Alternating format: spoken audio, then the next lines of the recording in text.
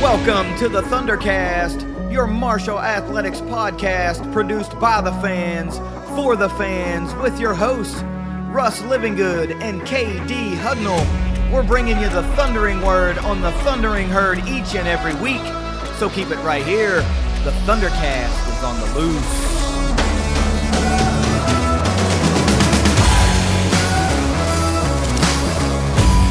Thanks for downloading another episode of the ThunderCast. You can follow us on Twitter at ThunderCast_pod, and please go give us a like on Facebook. And if you would, please now go over and be sure to subscribe to the ThunderCast YouTube channel, as now our podcast can be found in video format, if that's the way you choose to consume our content. It was a busy week. We've got a lot to cover because it's been this football midweek game kind of threw off our schedule a little bit, to where we're covering a little bit on the front end and now we're covering a little bit extra on the back end. So we've got a lot around the herd. But before we get into these 5 things and this midweek recap, let's get a word from our sponsors at 304carwreck.com. If you've been hurt in a wreck, visit 304carwreck.com on the web or on Facebook. Matt and Jason are experienced injury lawyers in Huntington who have helped many people, just like you, with claims throughout West Virginia, Ohio, and Kentucky. Car wrecks, truck wrecks, and injury claims aren't just something they do, it's what they do. Find them at 304carwreck.com. Russ, it was like I said, a busy week. There's a lot to talk about. There was a lot going on. There were some cool events downtown. It was a busy Saturday this weekend, what with me missing out on Chili Fest, among the other things that went on around town. So let's get into all of that. But first, let's start it off like we always do. Give me 5 things that every herd fan needs to know this week. As usual, these are always brought to you by Ignite Link, the Tri-State's premier IT management team. Number 1, kind of a shocker. News came out Thursday night, real late. Jeff Wagner is out as the baseball coach at Marshall. That was a real shocker. I mean, real shocker. It was like 16 years at the helm or something like that. I mean, he's been there for a long time. And here we've been for the last several months talking about all the momentum surrounding the baseball program, what with the push for the baseball stadium to not only get started to be built, but that big quick turnaround timeline to get it completed so that games can be started in, relative short order. So this just, I hate to use a terrible pun, but for me as a fan, this came out of left field, right? I didn't see that coming. So there hasn't been any speculation, at least that I've saw, on why. It's just, I believe the quote was, or the reports were, that he was relieved of his duties. So something to keep an eye on, I guess. Who knows where they go to replace Wags, but that was a shocker. Did you write that down like earlier in the week as like out of left field? Make sure I say out of left field. No. I promise I prefer to have my terrible puns on the fly. So it is a shocker, and with the timing of it, it's roughly 5 months after the season has closed. It's also a week to 2 weeks, not very long after, he was just there at the ceremony for the breaking ground, first pitch by the governor presenting the check. Mm-hmm. So yeah, it's a little weird on the timing, and the way the press releases read is it's kind of a, let's agree to part ways from both sides of Wags and the athletic department, or, Christian Spears. So it is a little weird on the timing. Now, we at the ThunderCast are never ones to dog anyone. And I think that you would agree with me, is we haven't been able to follow baseball like we would.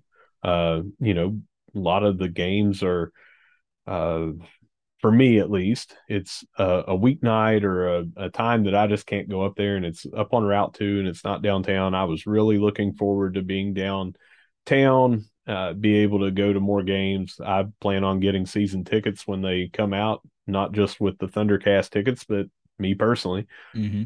I'm a huge baseball nut, but there have been things on social media where even former players are saying, hey, this is going to make Marshall go upward. There's other former players on social media that are saying, this man gave me a chance and this is a sad thing. So it's kind of one of those split a little bit. I mean, you can't please everyone. I know that, but it was shocking to me to see some former players, or at least a couple, weigh in and say, "Hey, this will ultimately help Marshall go higher." And I'm just reporting on what I saw. I'm not bashing anybody. Yeah, this is strictly, just a take, right? It's not meant to come out anyway, but we know what kind of monster that Sunbelt baseball is. Mm-hmm. We've been talking about it for months, and in 16 years at the helm, there's been a little bit of success here and there, but Marshall by and large has been a slightly below average program from a record standpoint, right? From wins and losses alone. So if you're going into a conference that really hangs its hat on baseball, I mean, Mm-hmm. it's football, then baseball. I don't think there's anybody that would really argue that. uh, then this seems like the right time because you get to pitch. Hey, we've got a brand new stadium that's going to be built. The pool of candidates that you might be able to go after, you would like to think becomes a little bit more high profile because of that factor alone. And you're surrounded by a community that that supports its teams. I mean, you don't have to go any farther than softball. The community supports the softball team, right?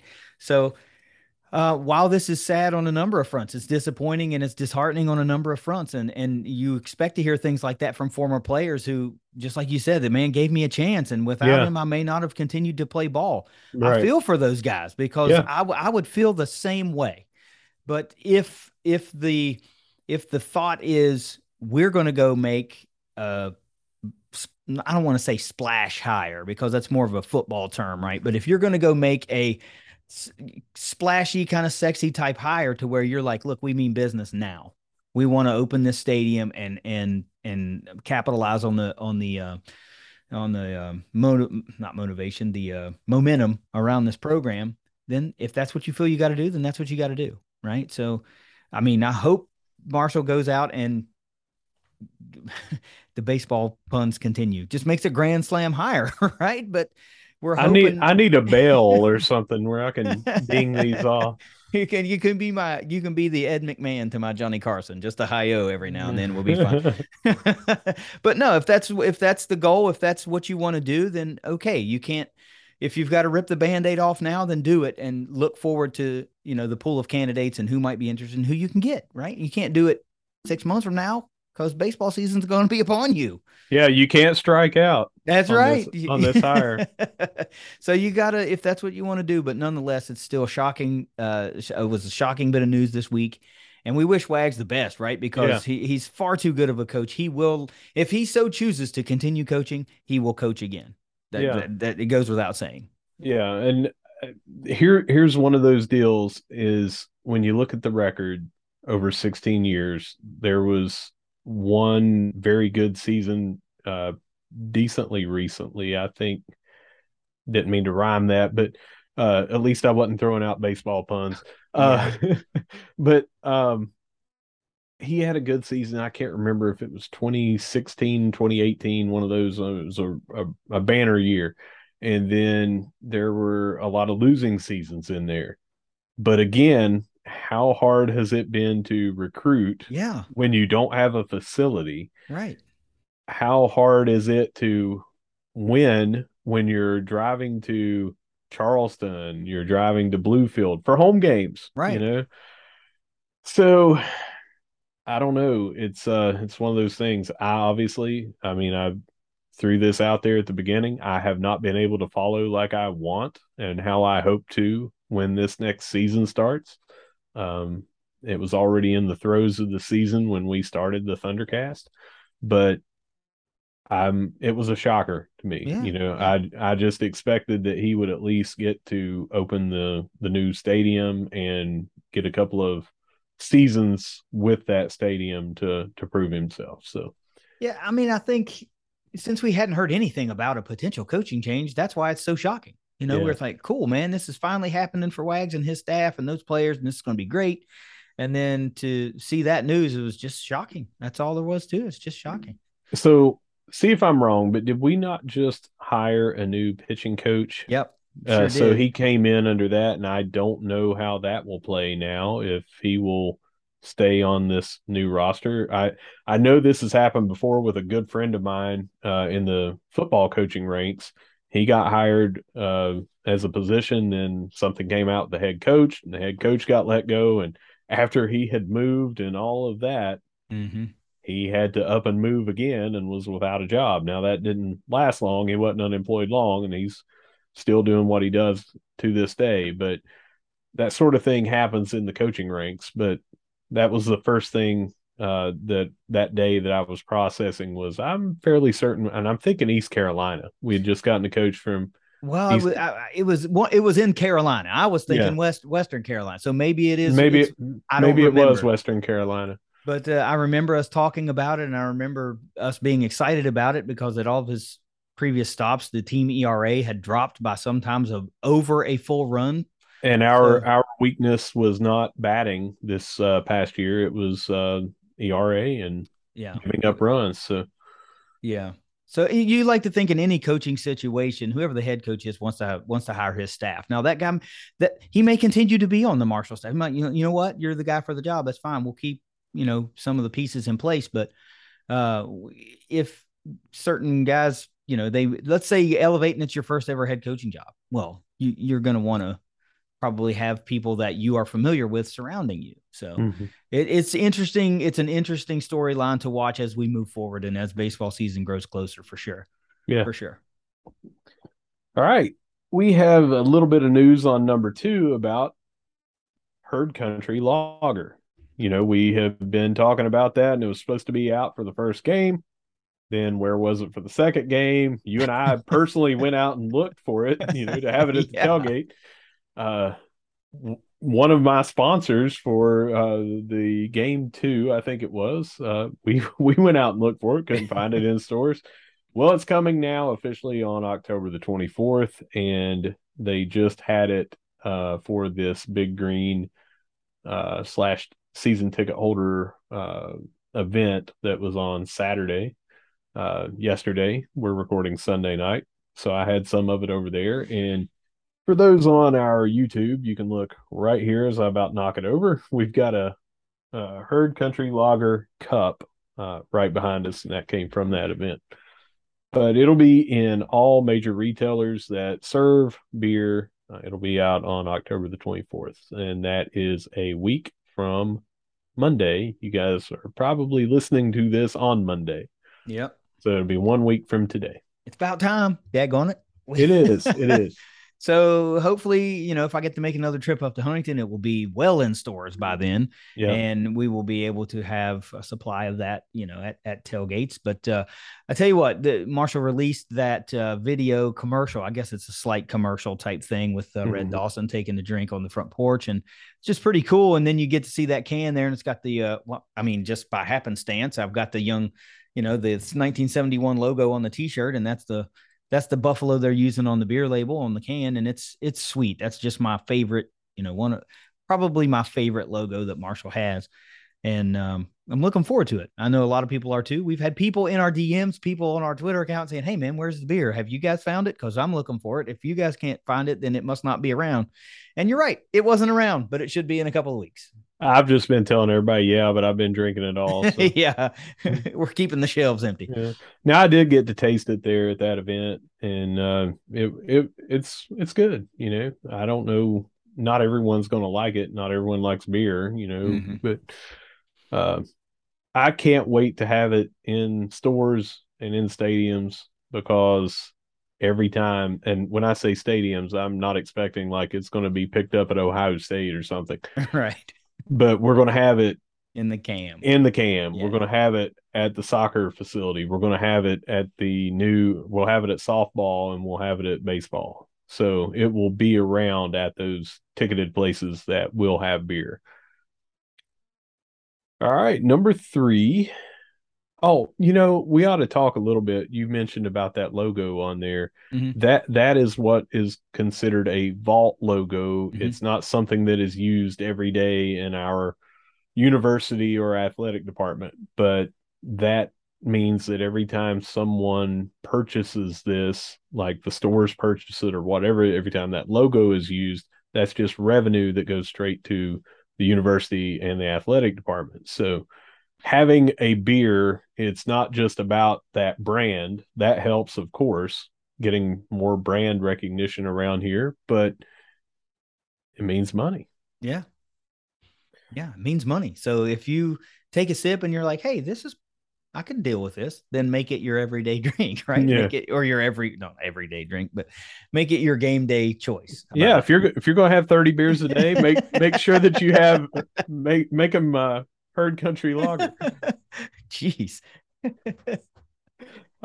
I was just cutting you off. I knew that's what you Yeah. were going. I knew Woo. that's where you were going. Appreciate All it. right, number 3 is Hoops in Huntington event, and what a home run! I'm not on the baseball puns. That's just Yeah, that's, I got a feeling this is just going to sadly continue this episode. We're already on no. that train and it's just, I use home run on a lot of stuff, and that was a home run. yeah. That was a home run event. It was well thought out. It was well planned. It was electric. It was just a very nice atmosphere from the people that I spoke to. You cannot do this until the NCAA says, "Hey, you can have practice on this day." I mean, you just cannot do Right. a used to be a midnight madness type event, and it would be the day that you could start. I can remember North Carolina, Kentucky, all these teams would have a midnight madness, and they'd have a dunk contest and introduce the team, and ESPN would show it, or at least the highlights the next day, that sort of thing. So there was a little bit of confusion and things, and they had to have it here. Well, they've actually been practicing for a little bit longer, like a week or 2 weeks or so. Next year, it should coincide with the first day and hopefully be a little warmer, but it still was not that bad weather wise, and everything about it was top notch.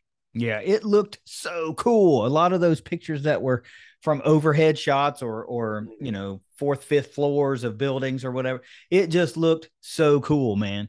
And I bet even from the turnout, it looked like there was a fairly decent crowd there. A lot of people turned out to see the 3-point shootout and yeah, I think, did they play games of knockout too?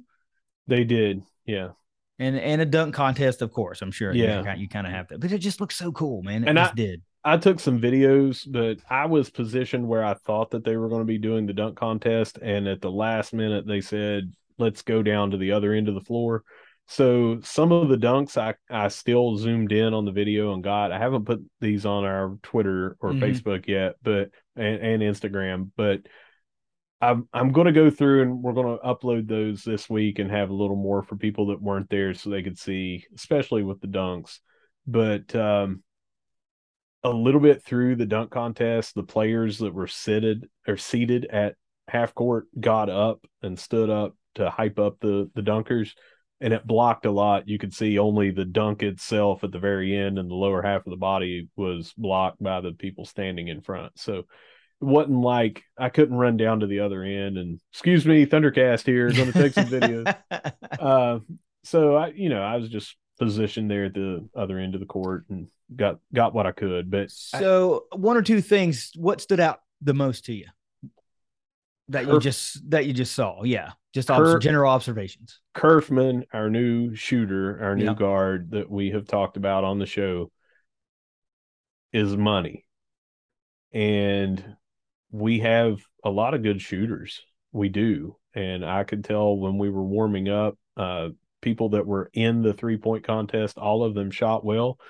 They shot well when they were warming up. Obviously, it's different in the game situations, Mm-hmm. but they were shooting with people acting like a defender on them, as they warmed up to get warmed up. And Kerfman stood out even amongst those shooters. Um, I think at one time he nailed 7 in a row. And the time frame was it's just you shoot as many as you can. It's not like 60 seconds and they have the 5 racks and you run Right. around. They were all shooting from the top of the key, and I think that was manned. No, the guys did. The girls were shooting. Some of them were shooting from the wing. I was expecting the reason that they did that was so the balls weren't going out an errant ball coming off the rim and hitting a fan or something. They had the backboard there and things, but um, they were just as many balls that could be fed to them, they would shoot them. And I didn't count how many he shot, but he hit 21 in 60 seconds. And I don't care where you're at and how many balls people will hand to you. That's a lot to hit in Mm-hmm. 60 seconds. Yeah. There was 12 by Kyle Braun, if I remember correctly, and 15 by Andy Taylor, and then 21 by Cam Kerfman. And that stood out. The other thing that stood out was some of these bodies have gotten bigger in the weight room. You can tell they've been putting in some effort. Mm-hmm. Good. That was a thing that we had seen for the past couple of seasons. Really, is that Marshall would tend to get banged around down low and inside, and really have trouble with those bigger bodied guys. I mean, not too many guys in Conference USA had too much success with Lofton from Louisiana Tech, or Mm-hmm. Jamarian Sharp at Western Kentucky. It's just those are kind of outliers as far as guys you have to match up with. But even still, Marshall had trouble getting banged around and getting kind of outbodied a little bit for Yeah. rebounds. So it's nice to see that there's been a little bit of a commitment by a lot of these guys to get a little bigger, faster, and stronger. And you bring in a sharpshooter that is really the lifeblood of a D'Antoni style offense. And it's something that, while it hasn't been missing, the super sharpshooter, the sniper, so to speak, the John Elmore, Stevie Browning type players have been missing for since they departed. So if Kerfman can bring some of that back to Herd basketball and we can get back to doing what we like to do, then maybe we'll see an uptick in success in our first year in the Sun Belt. Yeah, I wouldn't be surprised. Um, Now we've talked about the schedule and how it's kind of underwhelming, Oh, the out kind of of brutal, conference. actually. Yeah, but I mean, they should have plenty of time to get everything before conference lined out with that schedule. And I would not be surprised that that would allow some of the incoming freshmen or these guys that need more in-game action to get up to speed, get in game shape, that sort of thing. Sure. Not saying anybody's out of shape, but coming from high school It's or just prep different school world. It's different world. it's totally different. Yeah. It's And just you have to have time in the system. You have to have time in front of bigger crowds and on TV. I mean, butterflies and nerves still happens. sure. So, Sure. but I was impressed. Some of the newcomers were a little thicker than I was expecting to have a true freshman. They have just gotten to school here in August and have not had a lot of time in the weight room. But these guys, I was expecting more bean poles from some of these guys. 7-footer Micah Handlockton, he was filled out a lot more than I was expecting. And usually the reason I say that is he's 7 foot, and usually if those guys are not, minute bowl thin, they're going somewhere, Yeah. Yeah. and we got him, and I was expecting that it was because he wasn't college ready, that maybe he needed to go put on 25 pounds somewhere, but no, I mean, he could withstand another 25 pounds or so if he's going to be a true center. He definitely would need to put on some more weight, but he looked athletic and he already looked like he's been in the gym. Good. Good. It's nice Yeah. to see. I mean, nice to hear. We had a few holes that needed filled, and of course, dude, it's quote unquote midnight madness. I mean, there's a lot to be worked on between now and games, and even in games and in the season, there's a lot that's going to have to be polished up before you have a true account of what this team's going to look like. Right. But for some of the newcomers to open your eyes a little bit, oh, by the way, Tavion Kinsey's still on the roster, Yeah. so there's just a lot to kind of be excited about. So good. And I don't know if we've mentioned this before, but we may have. This is a good time to just mention it again if we haven't. ThunderCast will be giving away basketball tickets to every single home men's and women's basketball game this season. So if you're not excited fully, maybe that'll help amp you up a little bit because we'll be giving away a buttload of tickets as per the norm. Yeah. So number 4 Mm-hmm. is the first ever Pride event for martial athletics in any sport was just held 2 days ago as we're recording on Sunday. Friday night, volleyball had Pride Night, helped and coincide with Huntington Pride. They helped put it on. So this is leading into this week's NCAA Diversity and Inclusion Week, which you'll see more stuff from social media, not only from our team, but all teams in NCAA. Yeah, I think that's pretty cool, man. I mean, the herd is for everybody, right? I mean, One family. that's right. The herd family, and everybody, no matter what, is welcome. Period. I don't know how many ways you have to say it, how many ways you have to spell it. That's what it is, and that's what it should be. So, it's cool that these events are happening, and I hope that the turnout was good. For Friday night, I hope it was well attended and there was a lot. No, I mean, volleyball, it generally has a lot of energy anyway. So I hope it was well attended and it created an even bigger, more fun atmosphere to be a part of there. So hopefully we can see more of that, more of these high energy events as these trickle through the athletic department and we get to celebrate. Each sport takes their turn in celebrating those things. It's pretty cool. Yeah. Finally, for our 5 things is football's homecoming kickoff. The time will be set tomorrow. As you're listening, it'll be set today if you're listening on Monday. But ESPN will announce that at 11:45 a.m. and then we'll know because ESPN has the 12 days out for how they line up their schedule on what channel, what affiliate, that sort of thing. I have it on pretty good authority that it'll be 3:30 p.m. That's what Marshall has requested, and it's most likely not going to be picked up to be on ESPN2 or probably definitely not ESPN proper.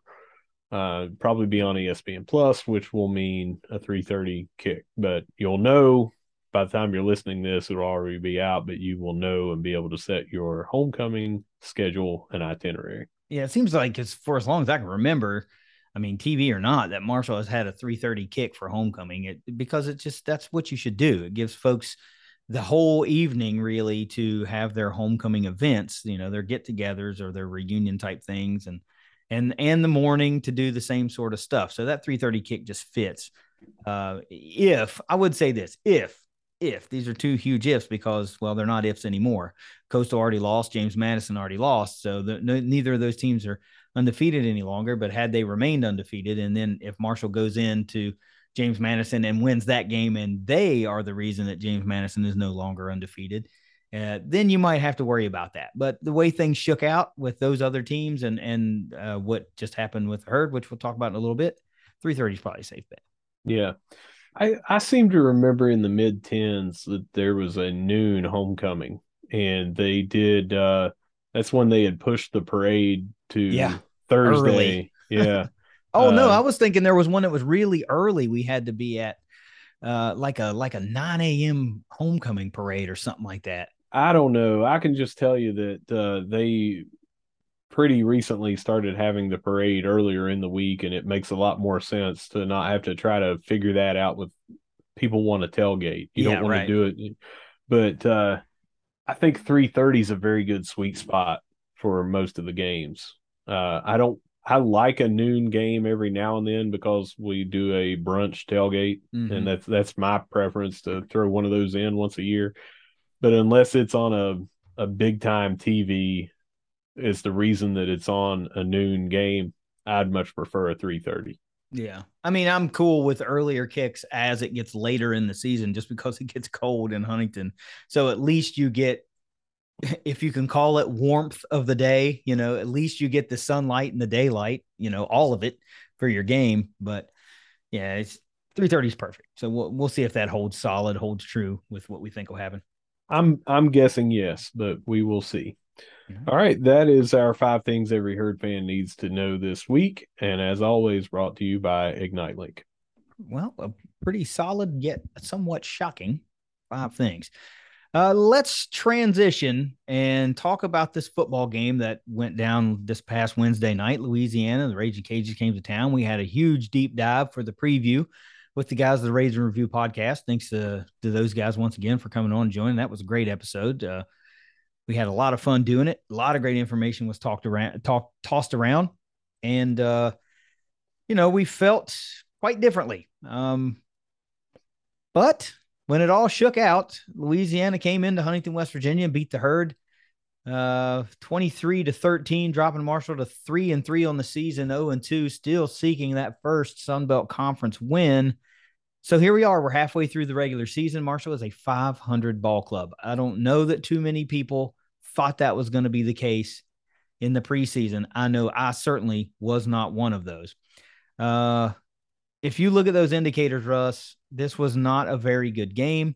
It was split, but split in the wrong areas for Marshall. You were able to have the luxury to watch the game live and then go back and watch a replay. So I know you've got some interesting insights based on that rewatch and based on some things you were paying some particular attention to. So before you get into all that stuff, and we'll talk about the stats here in a second, but it was a pretty big event, right? It was a Wednesday night game, not something that we'd seen in a number of years. Marshall debuted the black helmets. They wore the all black uniforms, which I did see. I was unable to watch the game in its entirety, but I found a fairly lengthy, shortened version of the game. So I felt like I have a pretty good idea of what went on there. The Herd looks sharp. I mean, from the uniform, they look sharp. I'm going to tell you, I really like that black helmet. It looked really good. So let's talk about, before we get into the game, the tailgate. We had ThunderCast live there. There were some guys from out of town, like Ben Chase that's trying to do 60 games in a season. That was his stop for Marshall. The guy that travels the country visiting all the campuses was in town that weekend. So there was a lot going on.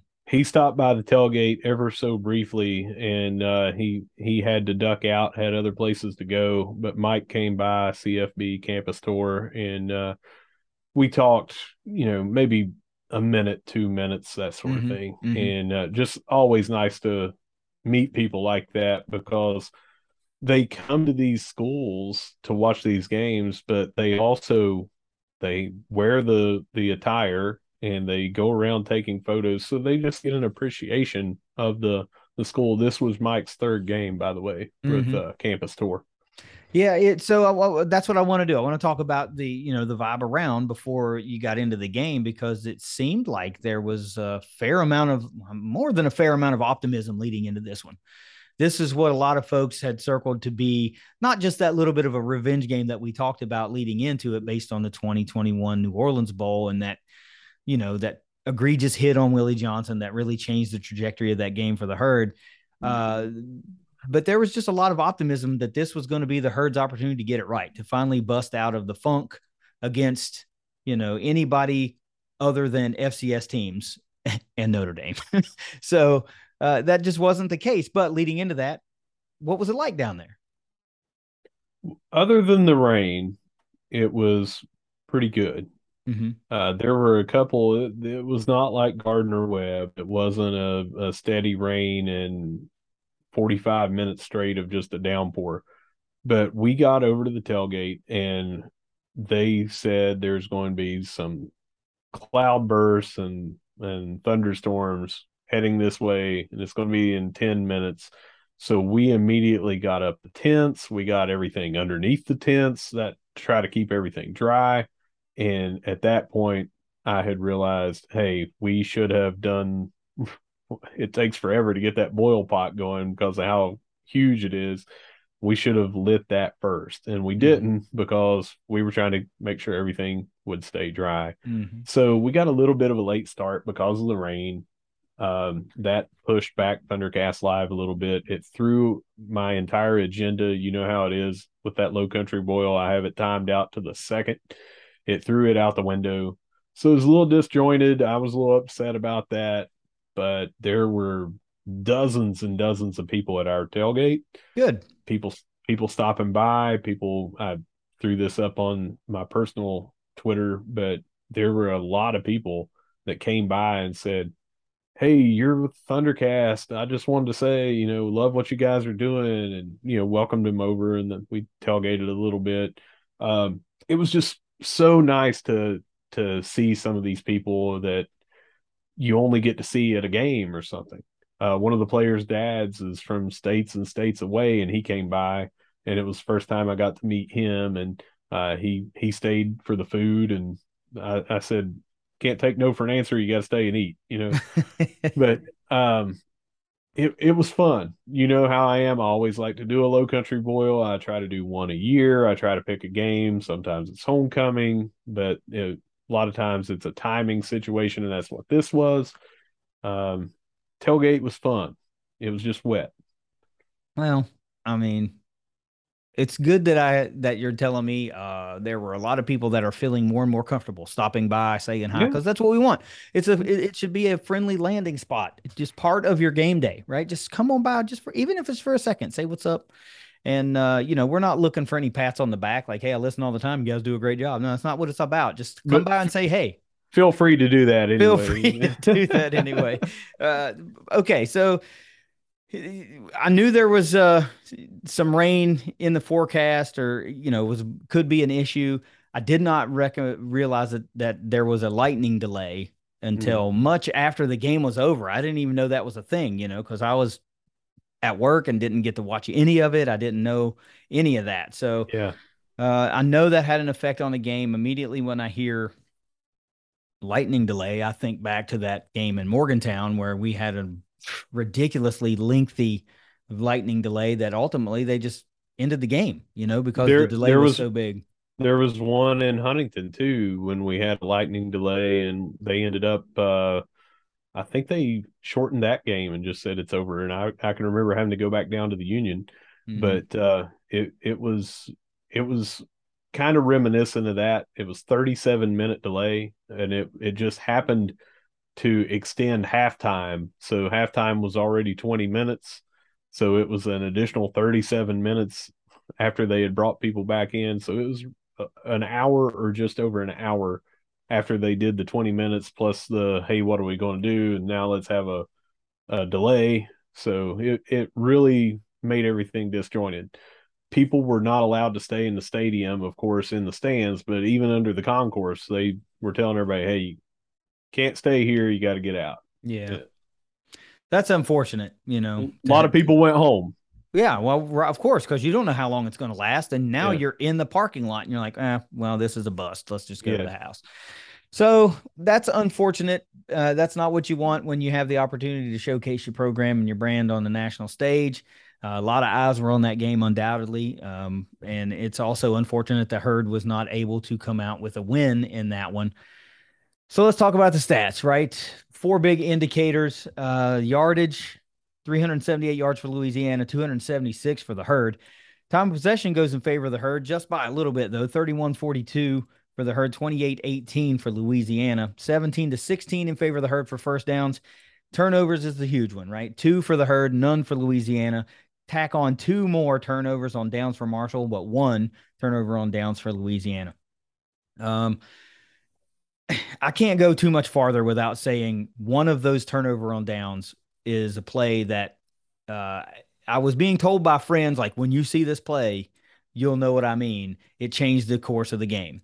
And it did. And it was, I'm not making excuses for the Herd losing, but that changed the course of that game. And I'm talking about Cam Fancher on a 4th and 3. He fumbles the ball. It's obviously a fumble. They call the forward progress dead, but Logan Osborne picks the ball up and rumbles inside the 10 or right at the 10 to give what would be a 1st and goal to the Herd, or 1st and 10 from It, the 11, you it know. was it was on the 10. And so they call him down, forward progress stopped, and that's a 4th down play. So that's a turnover on downs. It's a huge swing.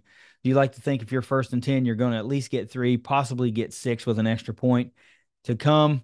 And instead, Louisiana goes the other way, and it's basically a 14-point swing in that game. And that was crushing for Marshall. So let's not fast forward too far into that, but that was the play, much like the late hit in the bowl game that changed the trajectory of that game. That play right there, that one, it changed the trajectory of that game for Marshall. They were only down what, 16-7 or something like. I can't remember the. You'd have to tell me. You'd have to remind me what the score was at that time, but it was like a one score game It anyway. was it was 16-7. Yeah, And benefit of watching live, I couldn't tell. I even looked up on the screen, and it's just hard to see with the replay angles they were showing. When I rewatched it, it was so egregious. so And apparent. I'm not suggesting that we should have won that game. So anyone opposing fans, I'm not saying that, but that was one of those, like, hey, they got it wrong, and it would have been overturned by a review without a doubt, but you could not review that play Hmm. because it was forward progress. You can't say, well, I want to challenge the spot, because you can't challenge the fumble because there was not one ruled. It was so unfortunate, but the ball came out before he was anywhere near forward progress. I Yep. mean, it was almost instantaneously. Someone from Louisiana and one of our players, I believe, body hit the ball, uh, and it came out, and no one saw it, and it was like bouncing around knees and that sort of thing, and it's they're just sitting on the ground while everyone's still in the scrum, and Logan Osborne picks it up and gingerly runs it down to the 10. uh, I was getting out the old stopwatch there to try to see what his 40 time was. Logan, if you're listening, man, we love you, and you're not paid to run a 40 in 4.2, so I wouldn't worry about it, dog. Yeah, but it was, I mean, that's the play you dream of as a lineman, man. You get to rip off a big, huge run, like 40 yards or something, Oh, 35 yards. he threw a stiff arm right at the I end, man. He see. he he he had his sights set on the end zone, That's right. and Yeah. Yeah, you're right though. Calling stoppage of forward progress on that play is totally the wrong call. yeah, In fact, Fancher almost took an entire other step after the ball came out. It yeah, you call stopped forward progress when a guy gets stood up and starts going the other way, not yeah, when it's obvious the momentum of the play is not over. It's right. not over. That was a terrible no call or a terrible missed call. However you want to categorize it, it was the total worst call ever. I'm still not on the horse that that's the play that would change the game. I do think that it changed it significantly, Yes. but as we get into this deep dive, we are not making excuses, me nor you, No. that's why we lost. So just for anyone that tries to get a sound bite to play, that's not our angle here. No, not at all. Because if you go in for a touchdown, it's still a 16-14 game. Yeah. I'm just saying things started happening differently after that play, you Well, know? so as we get into it, I'll show you how it changed before that, but we'll get into that in a little bit. All right. Well, let me breeze through these stats here and we'll Yeah. talk about those a little bit. Let's start with Cam Fancher, who did not start the game, but ended up being the leading passer for the Herd, going 7 of 9 for just 69 yards. And that led the way for the Herd in the passing department. 5 rushes for 10 yards, one fumble, and one sack. The fumble was basically inconsequential. The game was in hand. It was late in the fourth quarter, and Louisiana just basically chewing clock at that point. And a fumbled no call. That's the worst one. I'd rather had him have two fumbles in that game. No, that Henry, was it. Go yeah, oh, ahead. okay. Henry Colombi, 9 of 13 for 68 yards and one interception, 8 rushes for -2 yards, sacked 4 times. Fancher was sacked once. I don't know if I remember mention that or not. Kalen Laybourne continues to be impressive. 26 carries, 120 yards, 2 touchdowns, bringing him to 851 yards on the season, 10 touchdowns on the ground. Good for number 5 in the country. Were you trying to get my attention? Nope. Okay, I had my head down there. I didn't know if you were wanting to say something after I finished Columbia's stat line. Corey Gammage, leader in the clubhouse in receptions and yardage, 4 catches, 58 yards. Charles Montgomery, 3 for 32. All in all, this Herd offense, just 137 passing yards total on the day, 2 turnovers, 5 sacks allowed, 140 yards below their season offensive production on this one, with 10 days to prepare for this game. That might be the most upsetting part of the whole thing. You had a really long time to prepare. Yeah, lightning delay probably played into it a little bit, but just like bad weather, both teams have to play in a lightning delay. So it didn't really affect Louisiana that bad. Couple of other stats that really pop out at you: 1 of 11 on third down and 2 of 4 on fourth down. Of course, one of those being that terrible non called fumble. Defensively, Abraham Beauplan has a great day. 11 tackles, 3 of those solo, 1.5 tackles for loss in a quarterback hurry. Eli Neal, 7 tackles, 3 solo, 1 tackle for loss, 1 sack in a quarterback hurry. Micah Abraham and Andre Sam both with 6 tackles apiece. Abraham with 4 solo and a pass defended added on, and Andre Sam with 3 of those solo. Impact plays were basically non existent for the herd. Sacks by Eli Neal and Kobe Cumberlander, but outside of that, that's it. That's it. They had one recovered fumble on a herd fumble, so that really doesn't count as an impact play technically.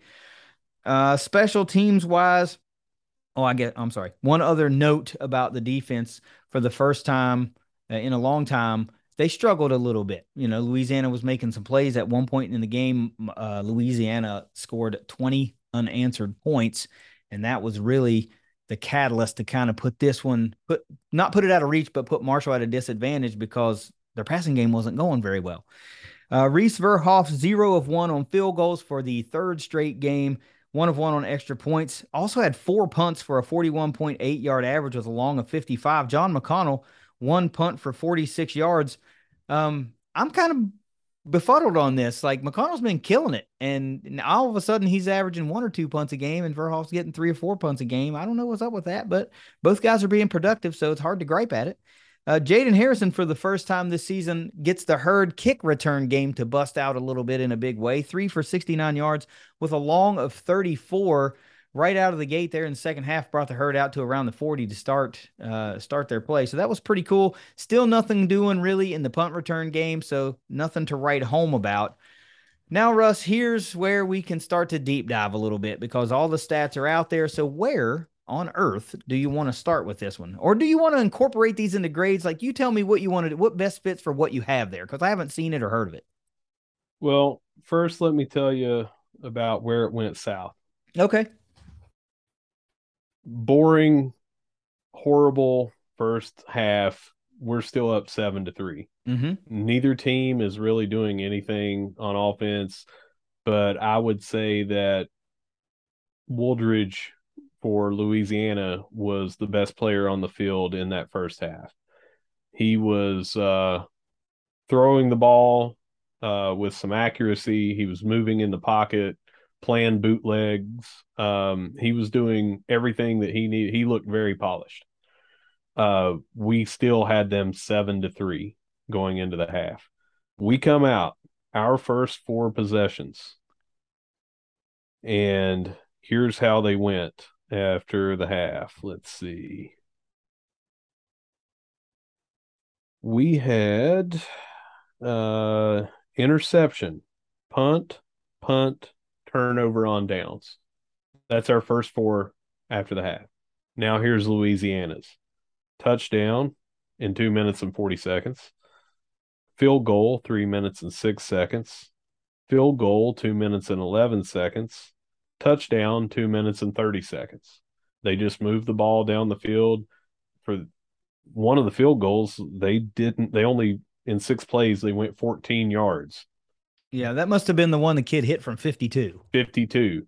But they just came out and we did everything wrong.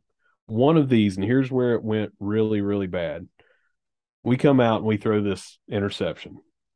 They come out and they go rush for 2, pass complete for 3, pass incomplete.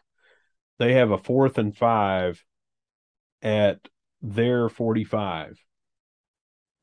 They're punting. They punt. We get it. It's inside the 15, I think.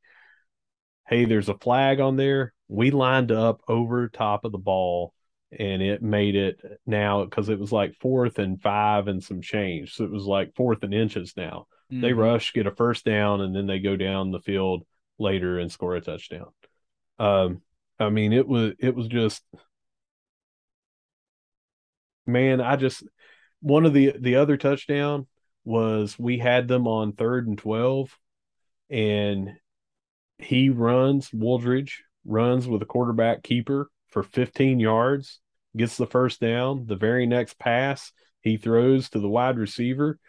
Micah Abraham is going to tackle him, and Eli Neal goes to tackle him, and they hit each other, and he squirts out, and he just basically walks into the end zone, jogs into the end zone. It was just inopportune penalties. It was inopportune. I mean, we're in the first half, we're going down and we're driving, and then we have a false start by Driscoll, and that backs us up. Instead of getting the first down, then it's 3rd and long. And it's just all these different mishaps. It just went so south. And there's only a handful of plays. But again, I'm not taking away of anything that Louisiana came here and basically kicked our butts. So I'm not making excuses and saying, well, if this happened different or this happened different, because if all those things happened different, it obviously would have been a different game. But those sort of things are going to happen, and that's why you still have to play good football, and we did not. Mm-hmm. That's right. I mean, Marshall is not good enough at this point to overcome repeated drive killers. Yeah, And that's not being harsh. That's you can see it. Everybody's seeing it. You can overcome one or two of those, but if they're happening with a fair amount of frequency, we're just not that good to sustain a 2nd and 20. yeah. Too many. You might hit that once, but you're not going to hit it, a couple of times a game, 3 or 4 times a game. You're not going to get that, you know, third down conversion and then you get a hold and now all of a sudden you're not 3rd and 2, you're 3rd and 12. You just can't do that. We can't do that right now. We're We not had efficient another enough on offense. We can't pass the ball with enough efficiency to convert those consistently.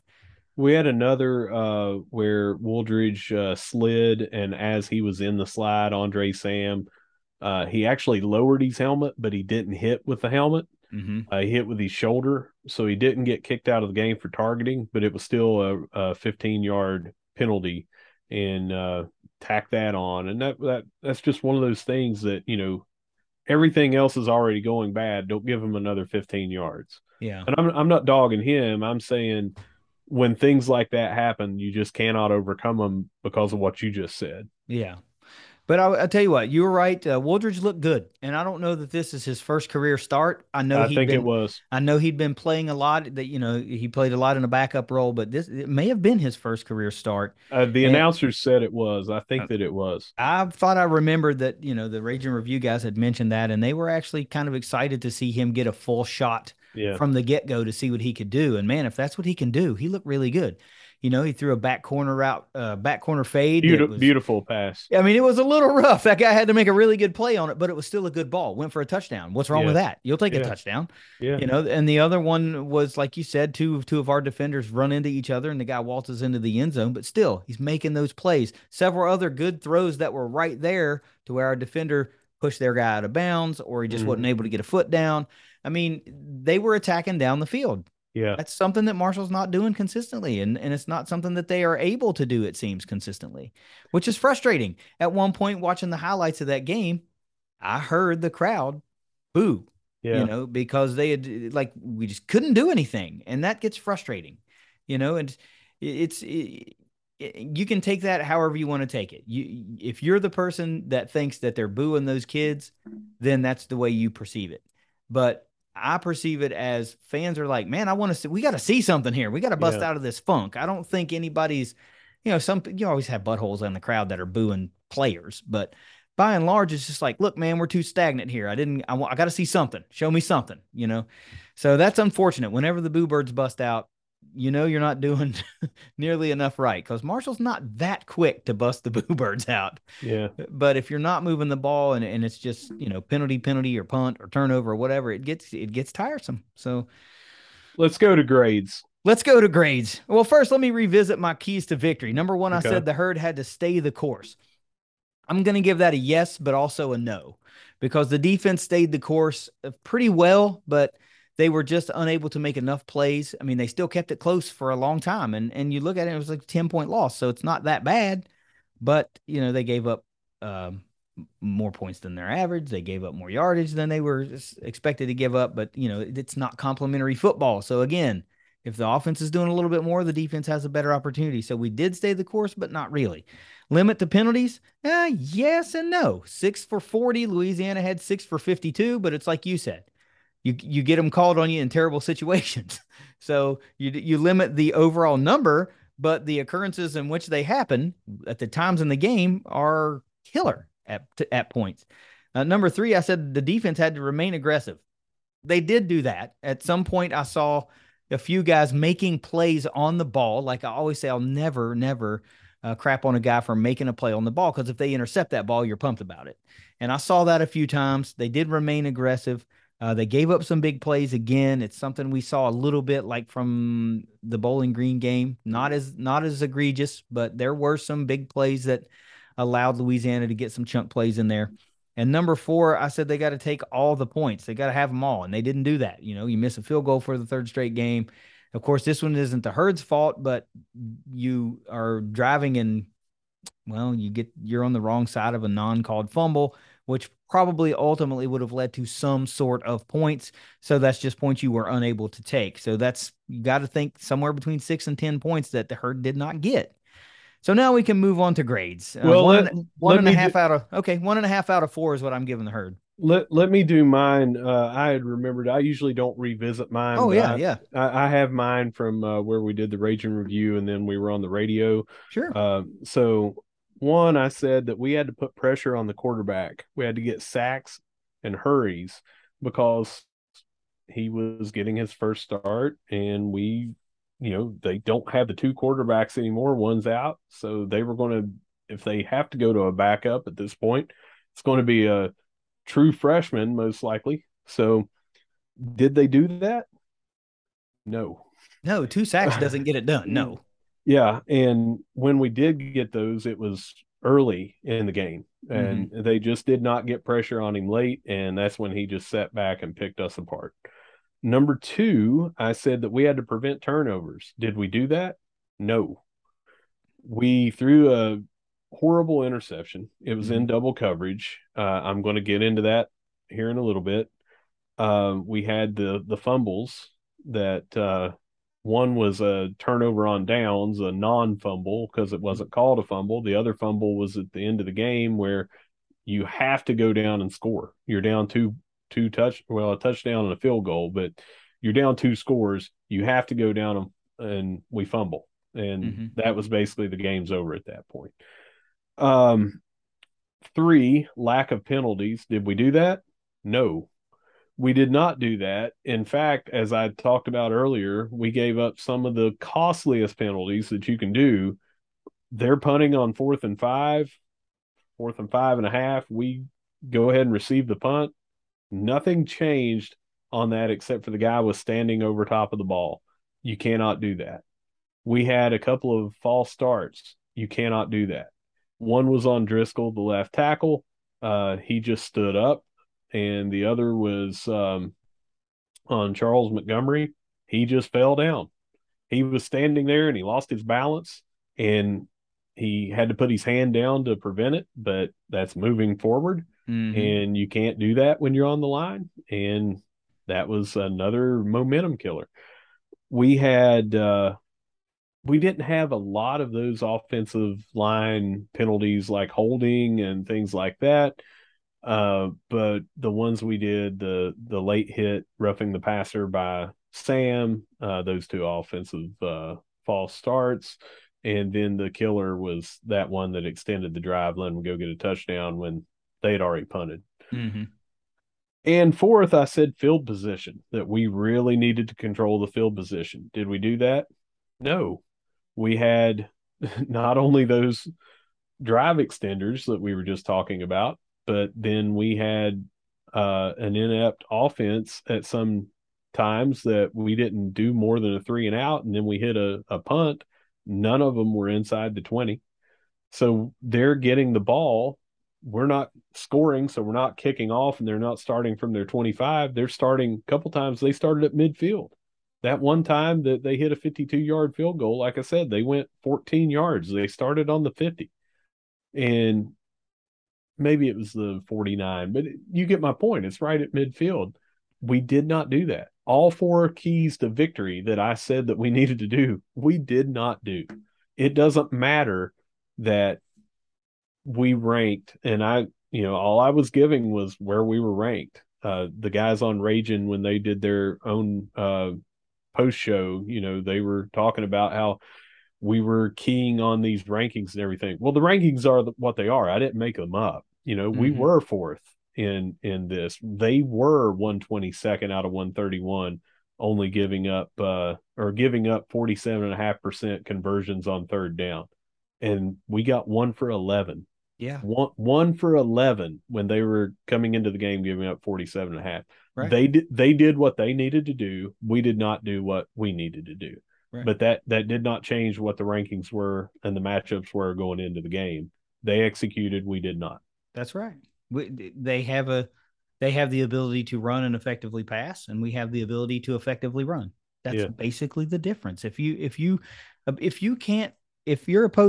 your opposition knows that you can't effectively pass the ball on a third down, who do you think they're going to key on? I mean, Right. Jiminy Christmas. You load the box up and say, all right, Labron, let's see you go through 10 guys. I mean, And, I'm not saying they had 10 but you know what I mean. yeah. Well, Anyway, they routinely, as I did the rewatch, they had 8 in the box several different times. yeah. So they're forcing you. They're forcing you to beat them, forcing you to show me something. Show me a reason I have to drop an extra guy out of the box. Show me.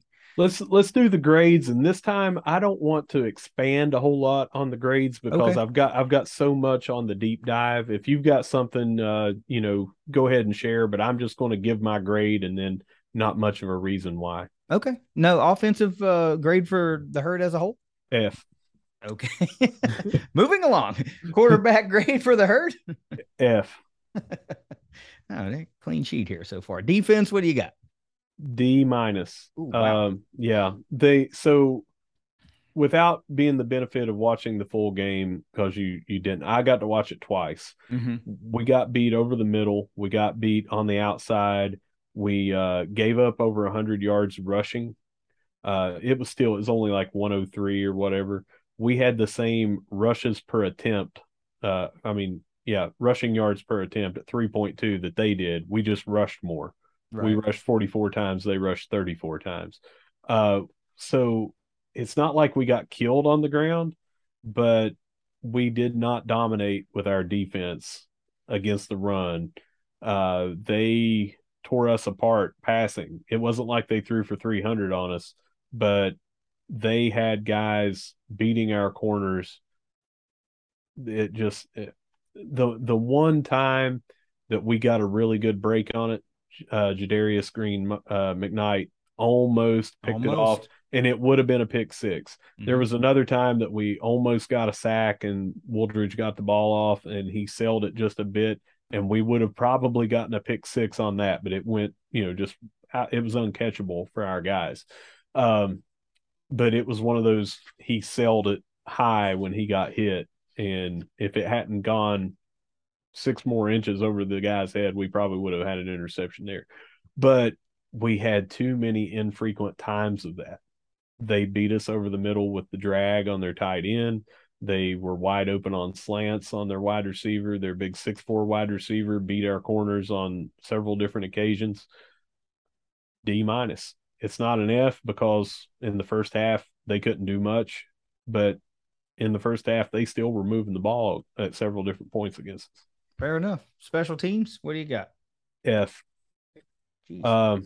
Well, you're 0 for 1 on you're 0 for 1 on a field goal. Yeah. And it was at a time where we were down by 3. And it wasn't a long field goal. I Yeah. can't remember. I don't have it in front of me. It's in the 30s. I think. Um, the punting, even though the average was there, that time that we started them at midfield, it was a 33-yard net punt. When you're pinned back, you cannot hit one for 33. Right. So we just we had a chance to break one with Harrison. We didn't, but you can't miss the field goals. You can't miss a 2-point conversion. You can't miss on our defense. giving them going from a punt to give us the ball to a silly penalty. That's a special teams play. That was not defense. Mm-hmm. All of those things. F. Yeah. Okay. Here's the rough one, right? 10 days to prepare. We talked about this before, and this is the result you get. What do you got for the coaches? D. And the only reason it's not an F is because I don't care what the play calling was or whatever. I'm going to get into that in a little bit with this deep dive that I did on the passing game. But the players have to execute. Mm-hmm. The players got the penalties. I know of no coach. I don't know that the special teams coach or Lance Guidry sat out there and said, "Guys, I want you to get a silly penalty and extend this drive." Right. And it just that's what happened. We had silly penalties, and we had poor execution, and that led to that. But I can't put it all on the coaches, but I can put a lot because we had 10 days to prepare. So they get a slight pass, but they get a D. Yeah. Not to mention that you do take the lead into the halftime, right? And so Yeah. it looks like it's one of those, well, one team made adjustments and one team didn't. And One team came out and executed and the other team didn't.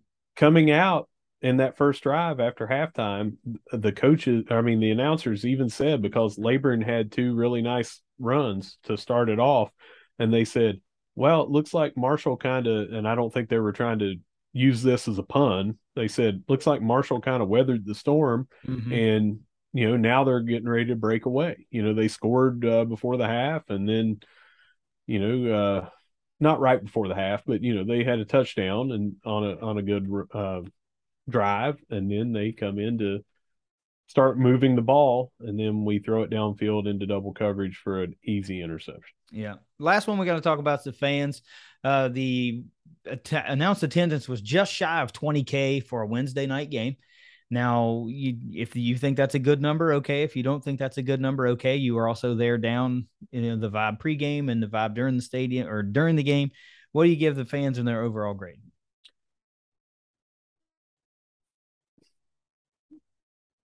I want to say that I'm not one of those fans that is calling out and saying, "Hey, I'm a super fan." Mm-hmm. I was there until probably 30 seconds left in the game, and then I mean, obviously the game's over. They're just going to try to run the clock out, and we went ahead and walked out. I didn't stay for the last 30 seconds, but I stayed through a lot of rain and stuff. There were others there, and guys, I'm not talking to you when I say this, but I have to give the fans overall an F. And the reason is still the fallout after on social media and saying, I'm done with this team, or, these are a bunch of clowns, or calling out specific players and trashing them using, derogatory words towards a specific player, saying you're garbage, you're trash, or your kid's trash, or things like that. That's where I have to give it an F. Mm-hmm. I understand why people left on a Wednesday night in a lightning delay and went home. I understand that there's a lot of people that couldn't go because of work or because of kids. I mean, we were lucky that we got to have someone watch our three kids so both of us could go to the game. It's a work night, but it was a school night. So I'm not going to bust on anybody for us only having 19,000 there on a Wednesday night in a rainy pregame. Um, but the F comes from when people are calling out specific players. Man, everybody's going to have a bad game. There's going to be some people that have a string of bad games. That doesn't make them garbage. They're college kids. Yeah. So here's the thing with me, right? I'll get angry because of some, I don't even say angry. I'll be disappointed because there's, losses mounting and the season's not turning out the way that I wanted it to be. But if I were still living in Huntington, my ass would be in the stadium every Saturday. Yeah. I mean, that's just it. Like you're complaining because things aren't going the way you expected them to go. And that's one thing. Still go to the damn game. Yeah. Okay. That's the whole other thing. It's like, so if your approach is, well, if I just talk crap to this player, it'll make him want to play harder. What kind of thought process is that? Are you No. serious? Come on, man. Like, I understand that social media in the world we live in, everybody now has a voice and they also have a keyboard they can hide behind and they can be, whatever persona they want to be. And if you think that's the way that you should do it, well, then I just don't know what to tell you. Yeah. You think these guys practice their asses off every week to go out there and not have things go the way they had prepared for them to go? Of Every course not. single one of those guys wants to win every Every single game. game. Every Not game. even not even every game. They want to win every snap. They want to win every block. They want to win every reception, every tackle, everything. They want to win that. That's what competitors do. And you setting up in section whatever row whatever spouting off that toxic crap on social media isn't going to change anything except for make a guy go, why do I put up with this crap? Yeah. Why, what? So whatever. You can be And mad. I'm mad. I ask questions. I get angry, and you start to ask tough questions, right? Because things aren't going right, and you want to know why aren't they going right, and you start asking things that might be unpopular, and there's several types of fans out there, and there's fans that are like, well, whatever they're doing, you just have to be okay with. No, I and don't let I don't believe that, and right? let me be clear too, not to you, but to everyone else. I am not condoning that we have to put up with 68 yards of passing in a No, game, 49 yards passing in a game. no. uh, it's uncalled for, and changes definitely need to happen. There are people that need to be accountable for this thing. Sure. I'm Sure. just saying, don't say, "Well, I'm done as a fan until this. I'm not going to give another dollar until this," and this person's trash and that person's garbage and this person's a clown. And man, just all you got to do. I mean, you know what I've gone through, and I don't mean as a fan. I mean as a person. Sure. I got a lot more on my plate than a football game. Sure. And does that make me not want to win these football games? No, I want to win every single one of them by 800. You know, Yeah. I want to be able to say, bring on the 85 Bears, Yeah. and I, but I don't, after we win, go to another team that we win to their message board or to their Twitter and start yelling at that person and talking about how good I am because I didn't do a damn thing during that game to win it. You know, so when we lose, I also don't go on there and start spouting everything about, I mean, we lost, it sucks, but all that's going to do is make me even more dejected because I'm going to be being so negative and everything. So I tend to just say, what can we do?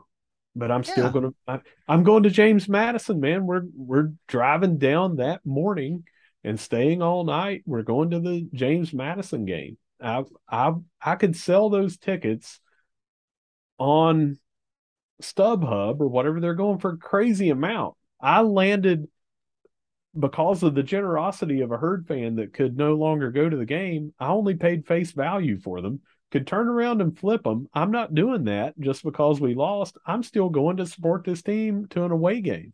Yeah. I'm not saying that makes me a super fan. I'm just saying, please come down off the ledge and don't act like this is it's, the worst thing ever because we lost a football game or we lost 3 out of 4. It sucks, but let's not burn every bridge that we have and not come back. Right. I want to get into this research that you've done, right? But Yeah, the point I was making is that there are several types of fan, it seems. And you have the ones that say, look, you're not allowed to complain in any form at all, or else right, you're not a fan, right? right. You have those guys. Yeah, Then you have those guys and gals that aren't happy no matter what is going on. Marshall yep, could be 6-0 right now, and they'd be like, well, they're not scoring 70, and they should be. yeah, So this team's horrible, yeah. and you have those people. And then by and large, you have those people in the middle, right? That hate it when you lose, they love it when you win, but you're still going to show up to the game. When things are going wrong, you're going to ask the questions like, man, is Russ Livingood really the choice for quarterback? Or maybe should it be I'm not, by the way. the backup guy? Yeah, And that doesn't make you a bad fan. It's not like you're saying Russ Livingood's a horrible person because he's not leading the country in pass yards. right. Okay. It's like we're not getting something done that we need done. This guy may be a great person, but is he the answer? Is he the best option? There's nothing wrong with that. As long as It, you're not going on social media and being hurtful. yeah. If And let if me that's you, log off. Just log off. and let me take it one short step closer and then we'll move on. Okay. But when I am talking about still supporting and don't walk away, we're talking about one football game and one football program. You've got softball, you've Mm-hmm. got baseball, you've got volleyball, you've got tennis, you've got golf, you've got basketball, you've got soccer, you've got all this stuff and all these athletes, and they still deserve you being a Marshall fan. And for swearing off the big green over a football game, maybe you're a football fan only, but again, we at the ThunderCast are supporting Marshall athletics, not just Marshall football. And you're doing a lot of damage to some of these other people if you're withholding money. You know, if you want to say, well, I'm not going to give specifically to football and I'll give that money to one of these other sports, fine. But don't look for a reason to bail out on these other people that have nothing to do with the football program. Um, there's a lot of athletes here that we need to be supporting, and we talk about supporting the big green on this show all the time because that supports our athletes and our overall university and our programs. That's right. And they need it, they need it, they need it. The outcome of a football game doesn't change that they need it. That's right. So what about this research? How Yeah, about that? so here's what I did, Okay. and I'm going to put this on our Twitter, but I have to attribute the inspiration for this and talk about what he did, and I'm going to do that on Twitter as well.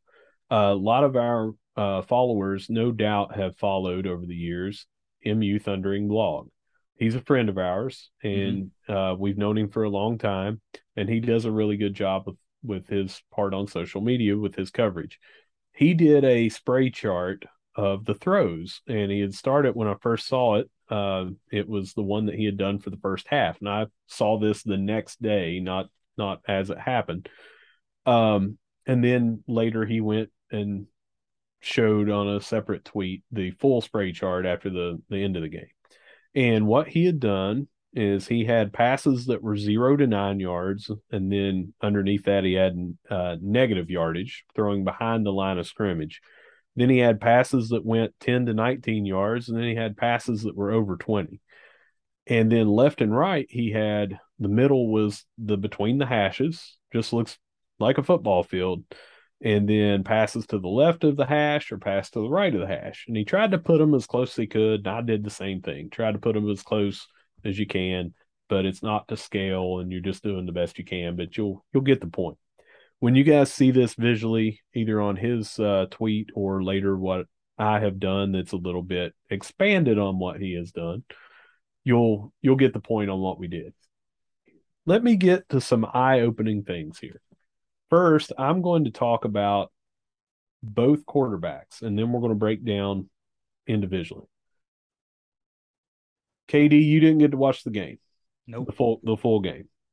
Would you be surprised if I told you that we had one, two, three, four, five, six passes that were to players behind the line of scrimmage? Nope. Forward passes.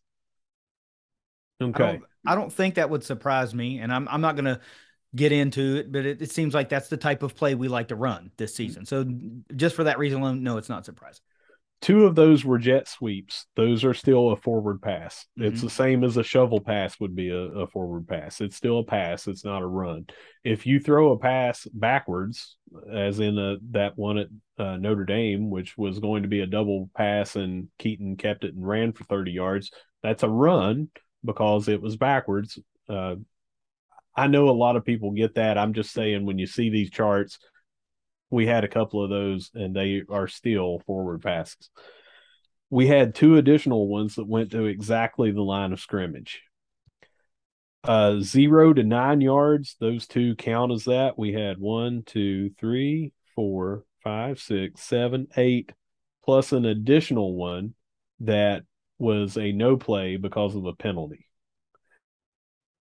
We had on the 10 to 19, 1, 2, 3, 4, 5. Now, let me clarify again. These are not the end result. This is before yards Right. after the catch. This is where the pass actually went.